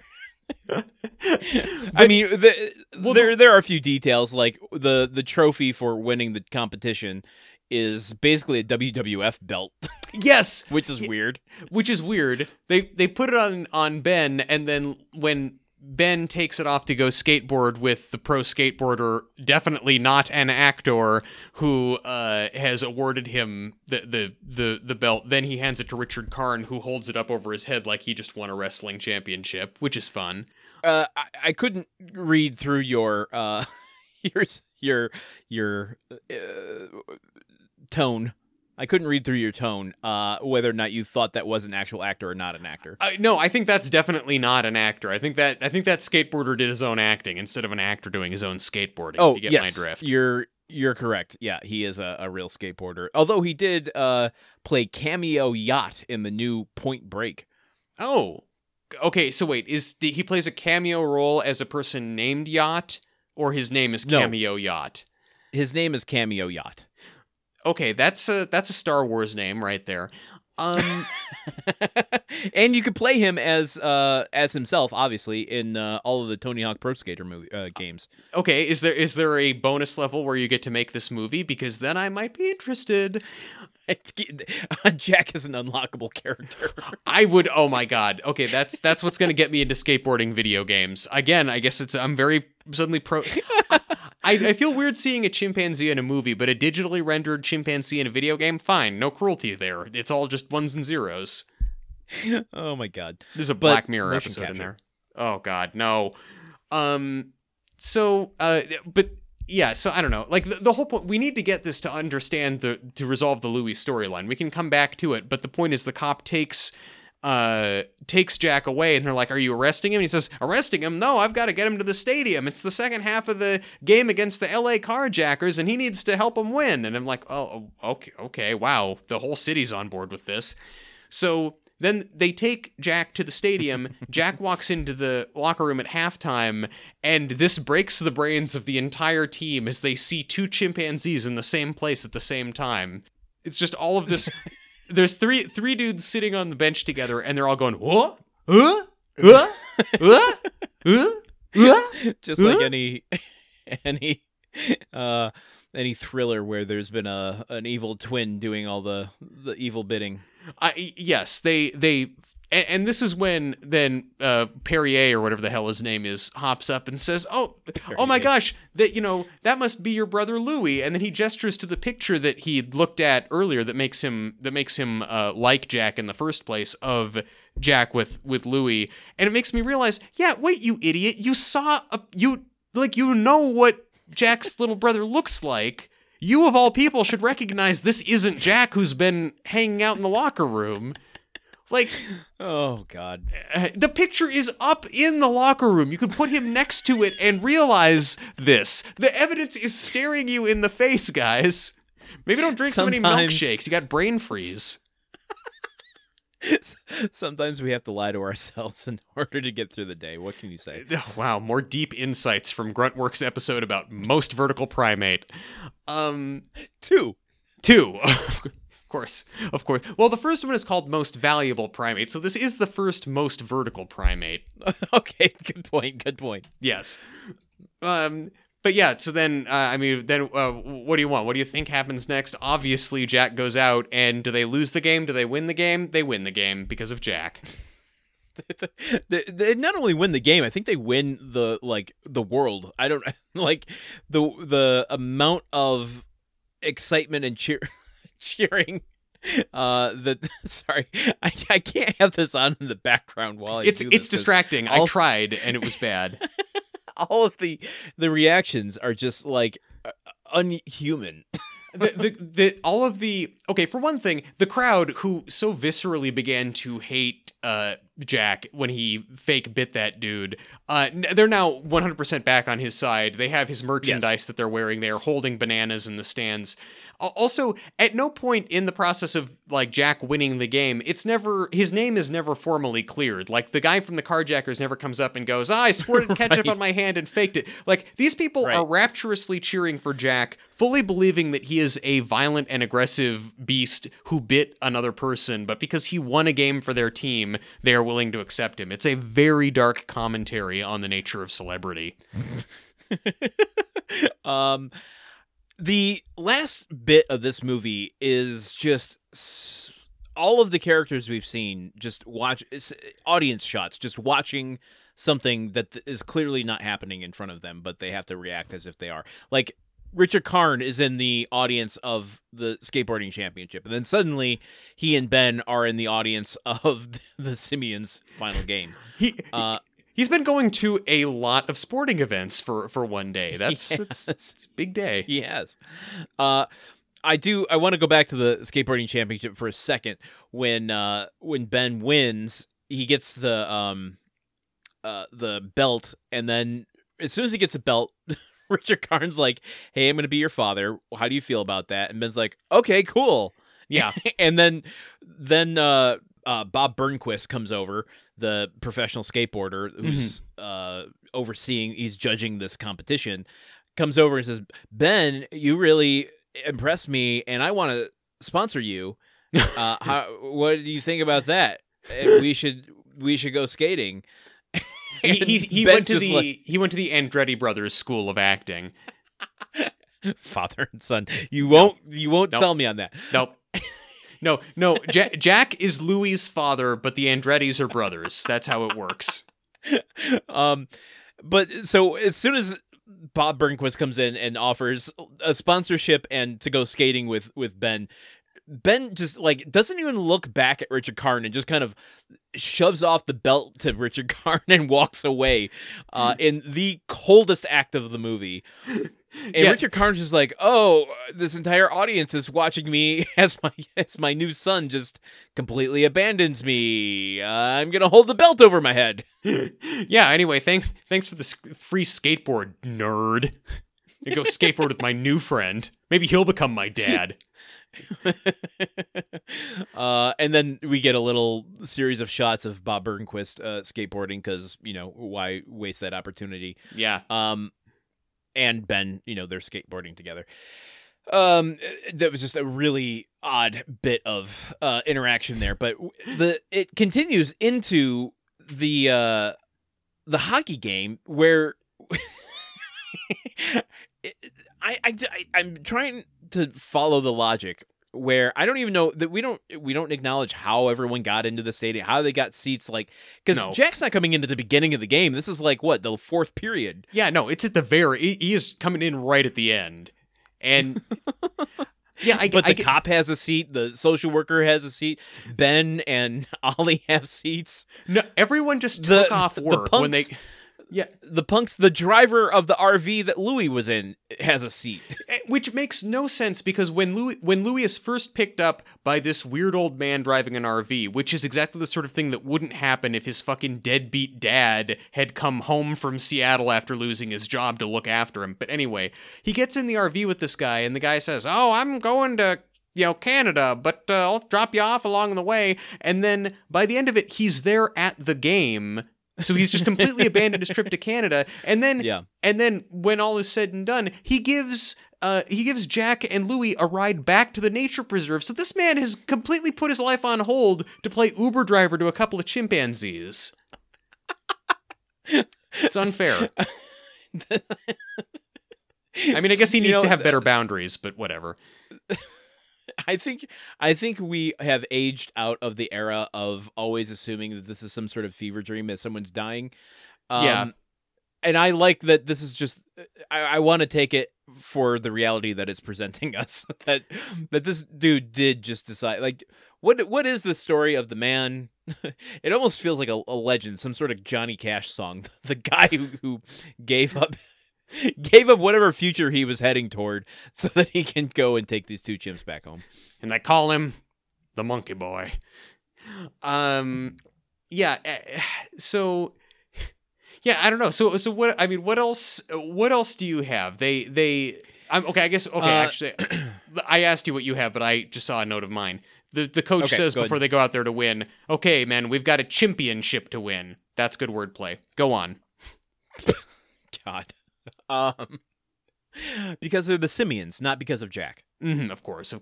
The way that this final scene, we didn't talk much about the actual sports play of how hockey is depicted here, but have you thought again about who your co-host is and where his interests lie?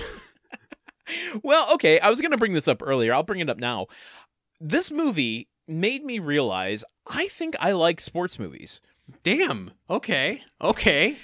Because there was a moment. I mean, this has just like barely. This is like the LaCroix of flavors. This movie, but there's a little bit of Major League in this. At least when they're doing the draft picks at the very beginning. You got the skateboard, you've got the chimp, you've got the ice skater. Like, you're assembling an unconventional team of people.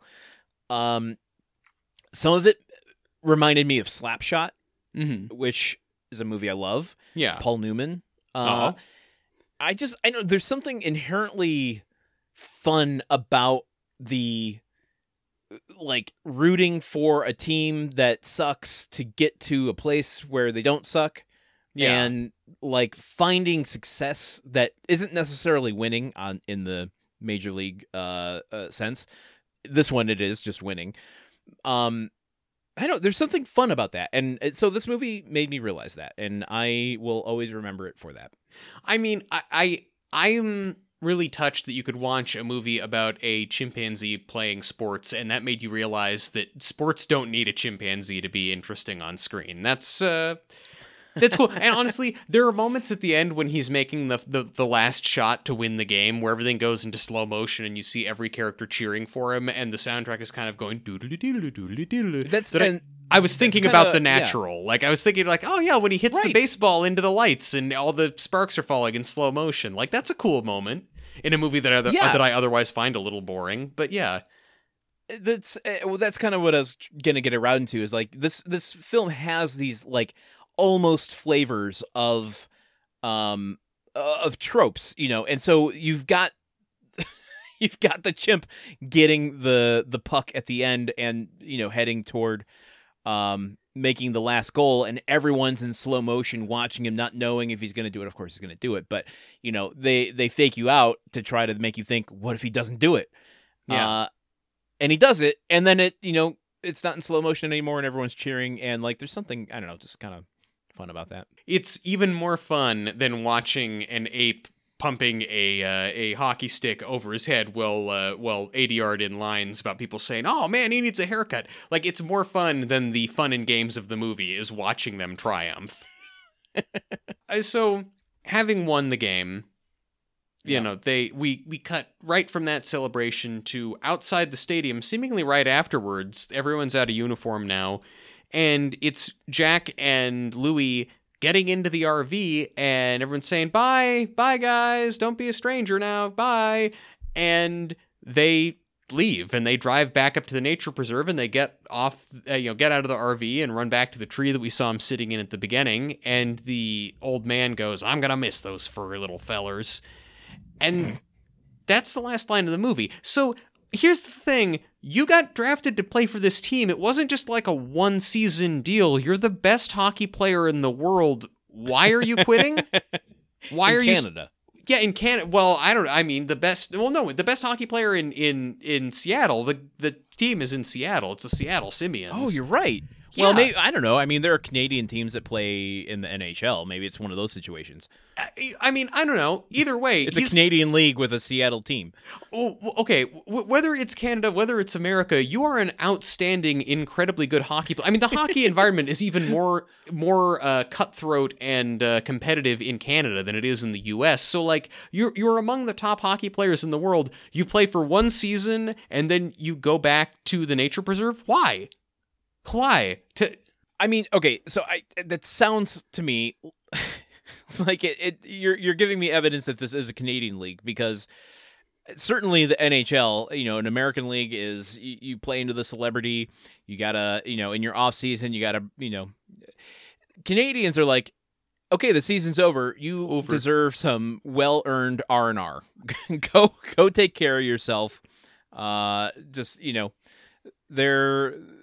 Their celebrities are their next door neighbors. Okay, so it's just things move a little slower up north of the border, is what you're saying. Yeah, exactly. Yeah, I guess that's true. We don't know that he's going home forever. He's just like going back for a little while. The movie has this very kind of like, I don't know. To me, it's just like he was in the tree at the nature preserve. He played hockey. He skateboarded, and they decided, I wasn't really into any of those things. I'm mostly into hanging out in this tree, and that's really what it's about. Well, I don't know. Do you expect him to go on Canadian Jay Leno? I mean, I don't know. I didn't expect him to start skateboarding, and he did that, so I was prepared for this movie to serve me up more and more surprises along the way. Well, I have a surprise for you. If it's a chimpanzee, I don't want it. It's in the background, MVP2 has ended, and autoplay started playing MVP1. Oh, dear. What if I were to tell you that Jack is deaf and knows sign language? Oh. I not once would have guessed that, largely because characters speak to him throughout the movie, and he seems to understand them.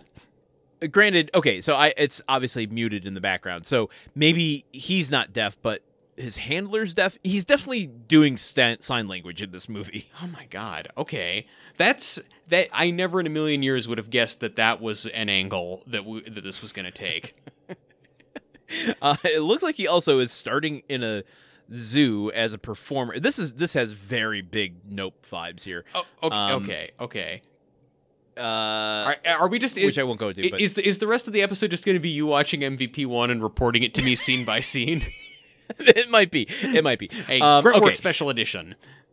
I did not expect a whole sign language angle to like, why would that be such a huge part of your first movie and then not at all part of your second movie? It is really weird. Like, unless the movie is about him getting his hearing back and that also making him want to wear clothes.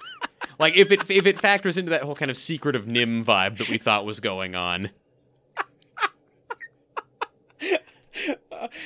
I mean, you could just take the log line of what we're talking about, and I feel like spin off a whole a monkey gets a serum to get his hearing back and becomes Canada's best hockey player.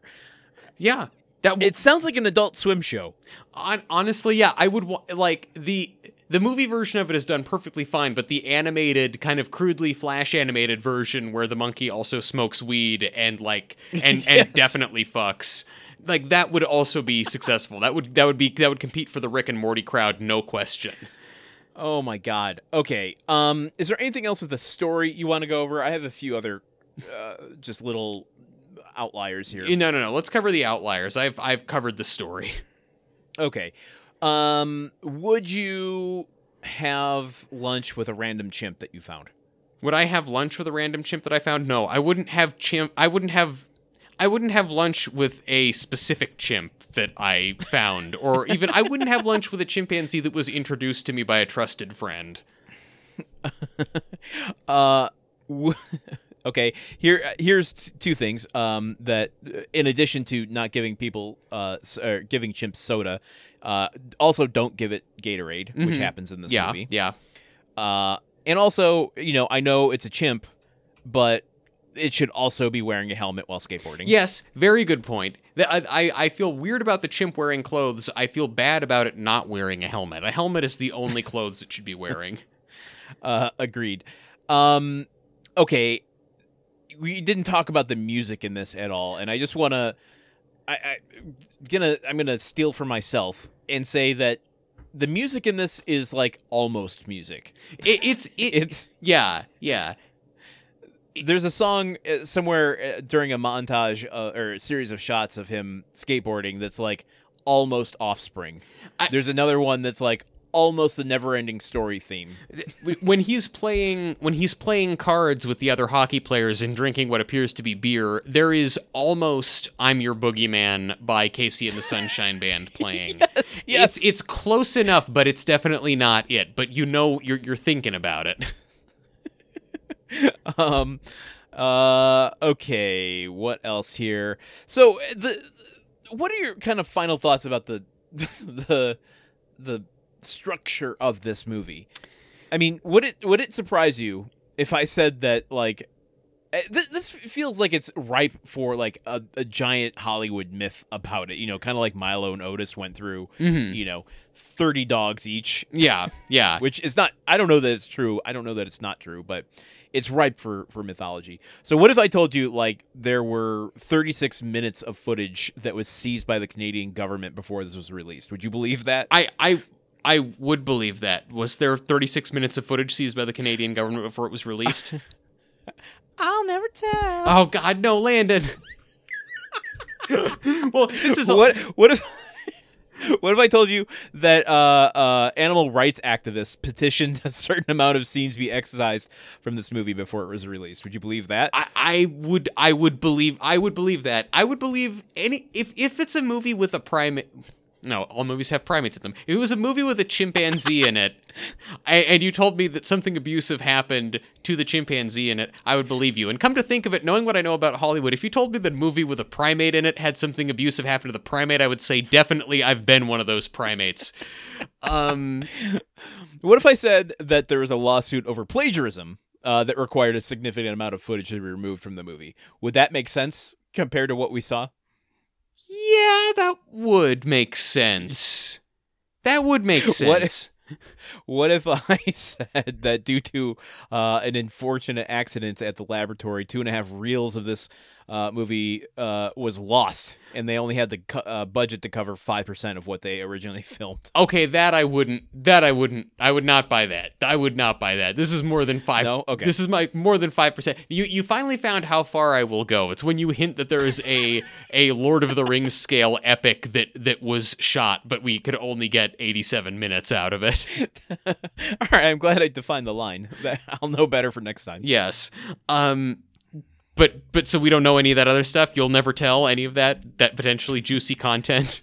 I can't tell you if I'm trying to create a myth around this movie. I mean, look, all of it would believe. It really, well, the fact simply that there's a scene where they're both drinking from 2 liters of Diet Pepsi or of Pepsi, and then we cut into a close-up shot of Ben the boy, and he is very clearly holding a red-labeled Coke bottle with the logo visible, and then you cut back out to the wide and it's Pepsi. The fact that they would have 2 arch-rival brands that would very much never want to be depicted next to each other in a film, like it seems like a lot of stuff was being done by the seat of the pants on this movie, so I wouldn't surprise me if those things that you told me are true.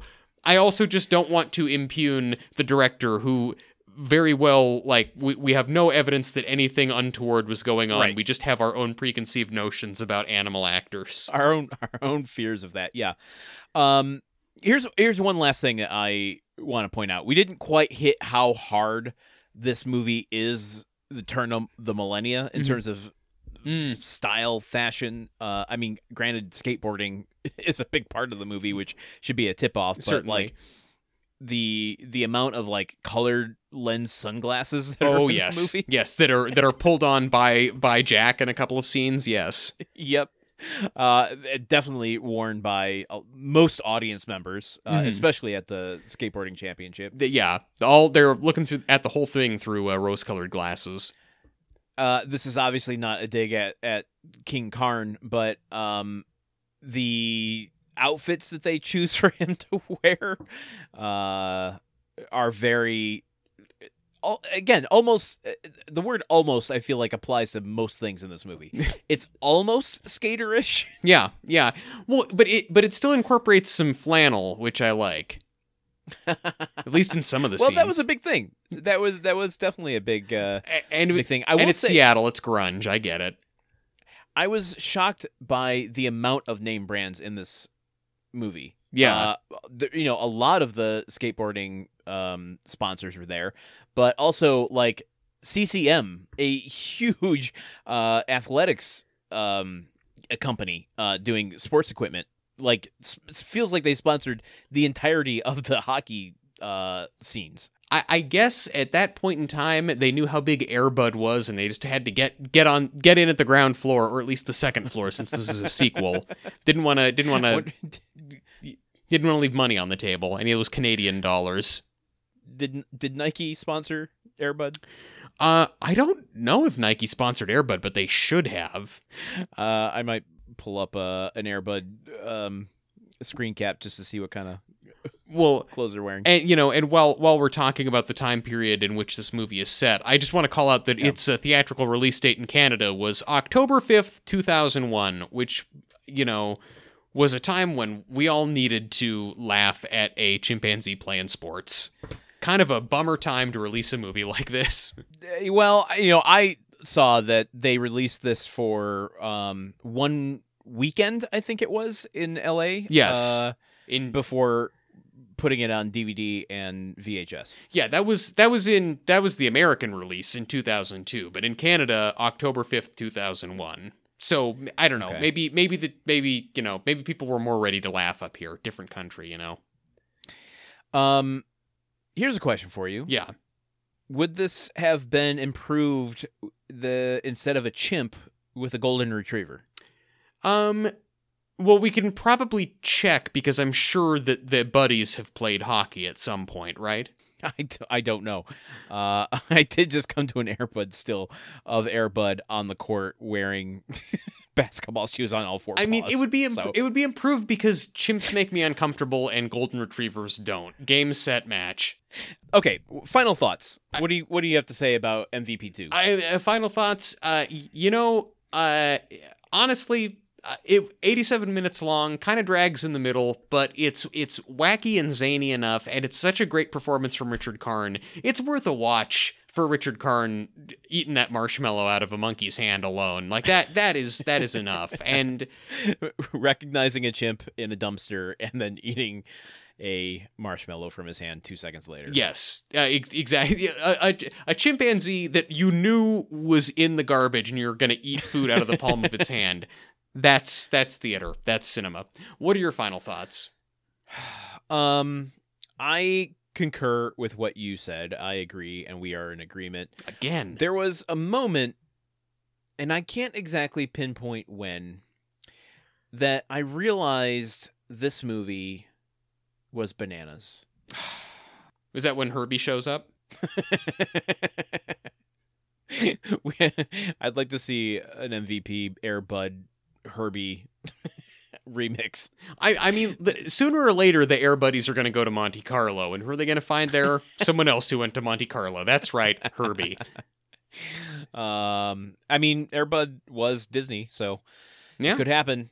It could. Yeah, that's all I got. I think it's not my least favorite movie we've done. Let's put it that way. No, it's not. It is not. By a country mile, it is not. This is a pretty good movie compared to a lot of other ones we've watched. So I'm not saying go watch it, but I'm saying if you are following along, if you have to choose between watching this and Crazy on the Outside, you know where my vote is. Absolutely. Most films paired up against Crazy on the Outside, you know where my vote is. Well, all right. So, do we want to get back in the RV and go back to the nature preserve where we hang out between podcasting sessions? I do, and I guess I will take this moment to just say we are on a brief hiatus from the main season yet again. I know, I'm sorry, but we want to drive the main season home in the right way, and until we get the podcatchers back up and running, we thought we would pepper in some bonus episodes. So I should have said this at the start, but 2.5 hours in, you get it now. Yep. Congratulations, folks. You could have watched the movie Boogie Nights, but instead you've been listening to us talk about another movie. So next week we will bring you another bonus episode, another movie, probably, and we will just be in touch with when you can expect another episode of Home Improvement. Yep. Just check your mailbox. There will be a CD in there with a recording of our episode on it, and that is how you will listen to Gruntwork from now on. Perfect. All right. Well, if you enjoyed today's episode and want to help us get the show back on its feet, consider becoming an official Grunthead sponsor over at patreon.com/gruntworkpod. Or you can, I guess, not rate or review us quite yet because the podcatchers aren't updated. Yeah, like to see you try. Well, you could drop a nice line to us on Instagram over at Gruntworkpod. Yeah. Why don't you do that? Or you can visit. You know what, Truman? Our website is up. Oh, is it? And people can listen to our episodes there. Oh, you mean at www.gruntworkpodcast.com? They can go there? That's exactly what I mean. That is where you can find information on all of our main feed episodes, and we're working on getting all the bonus episodes up, but this bonus episode will go up. And until next week when we bring you another bonus episode of Gruntwork, I have been Landon Solano. I have been Truman Caps, and remember, no primates were harmed in the recording of this podcast. You promised you wouldn't do that.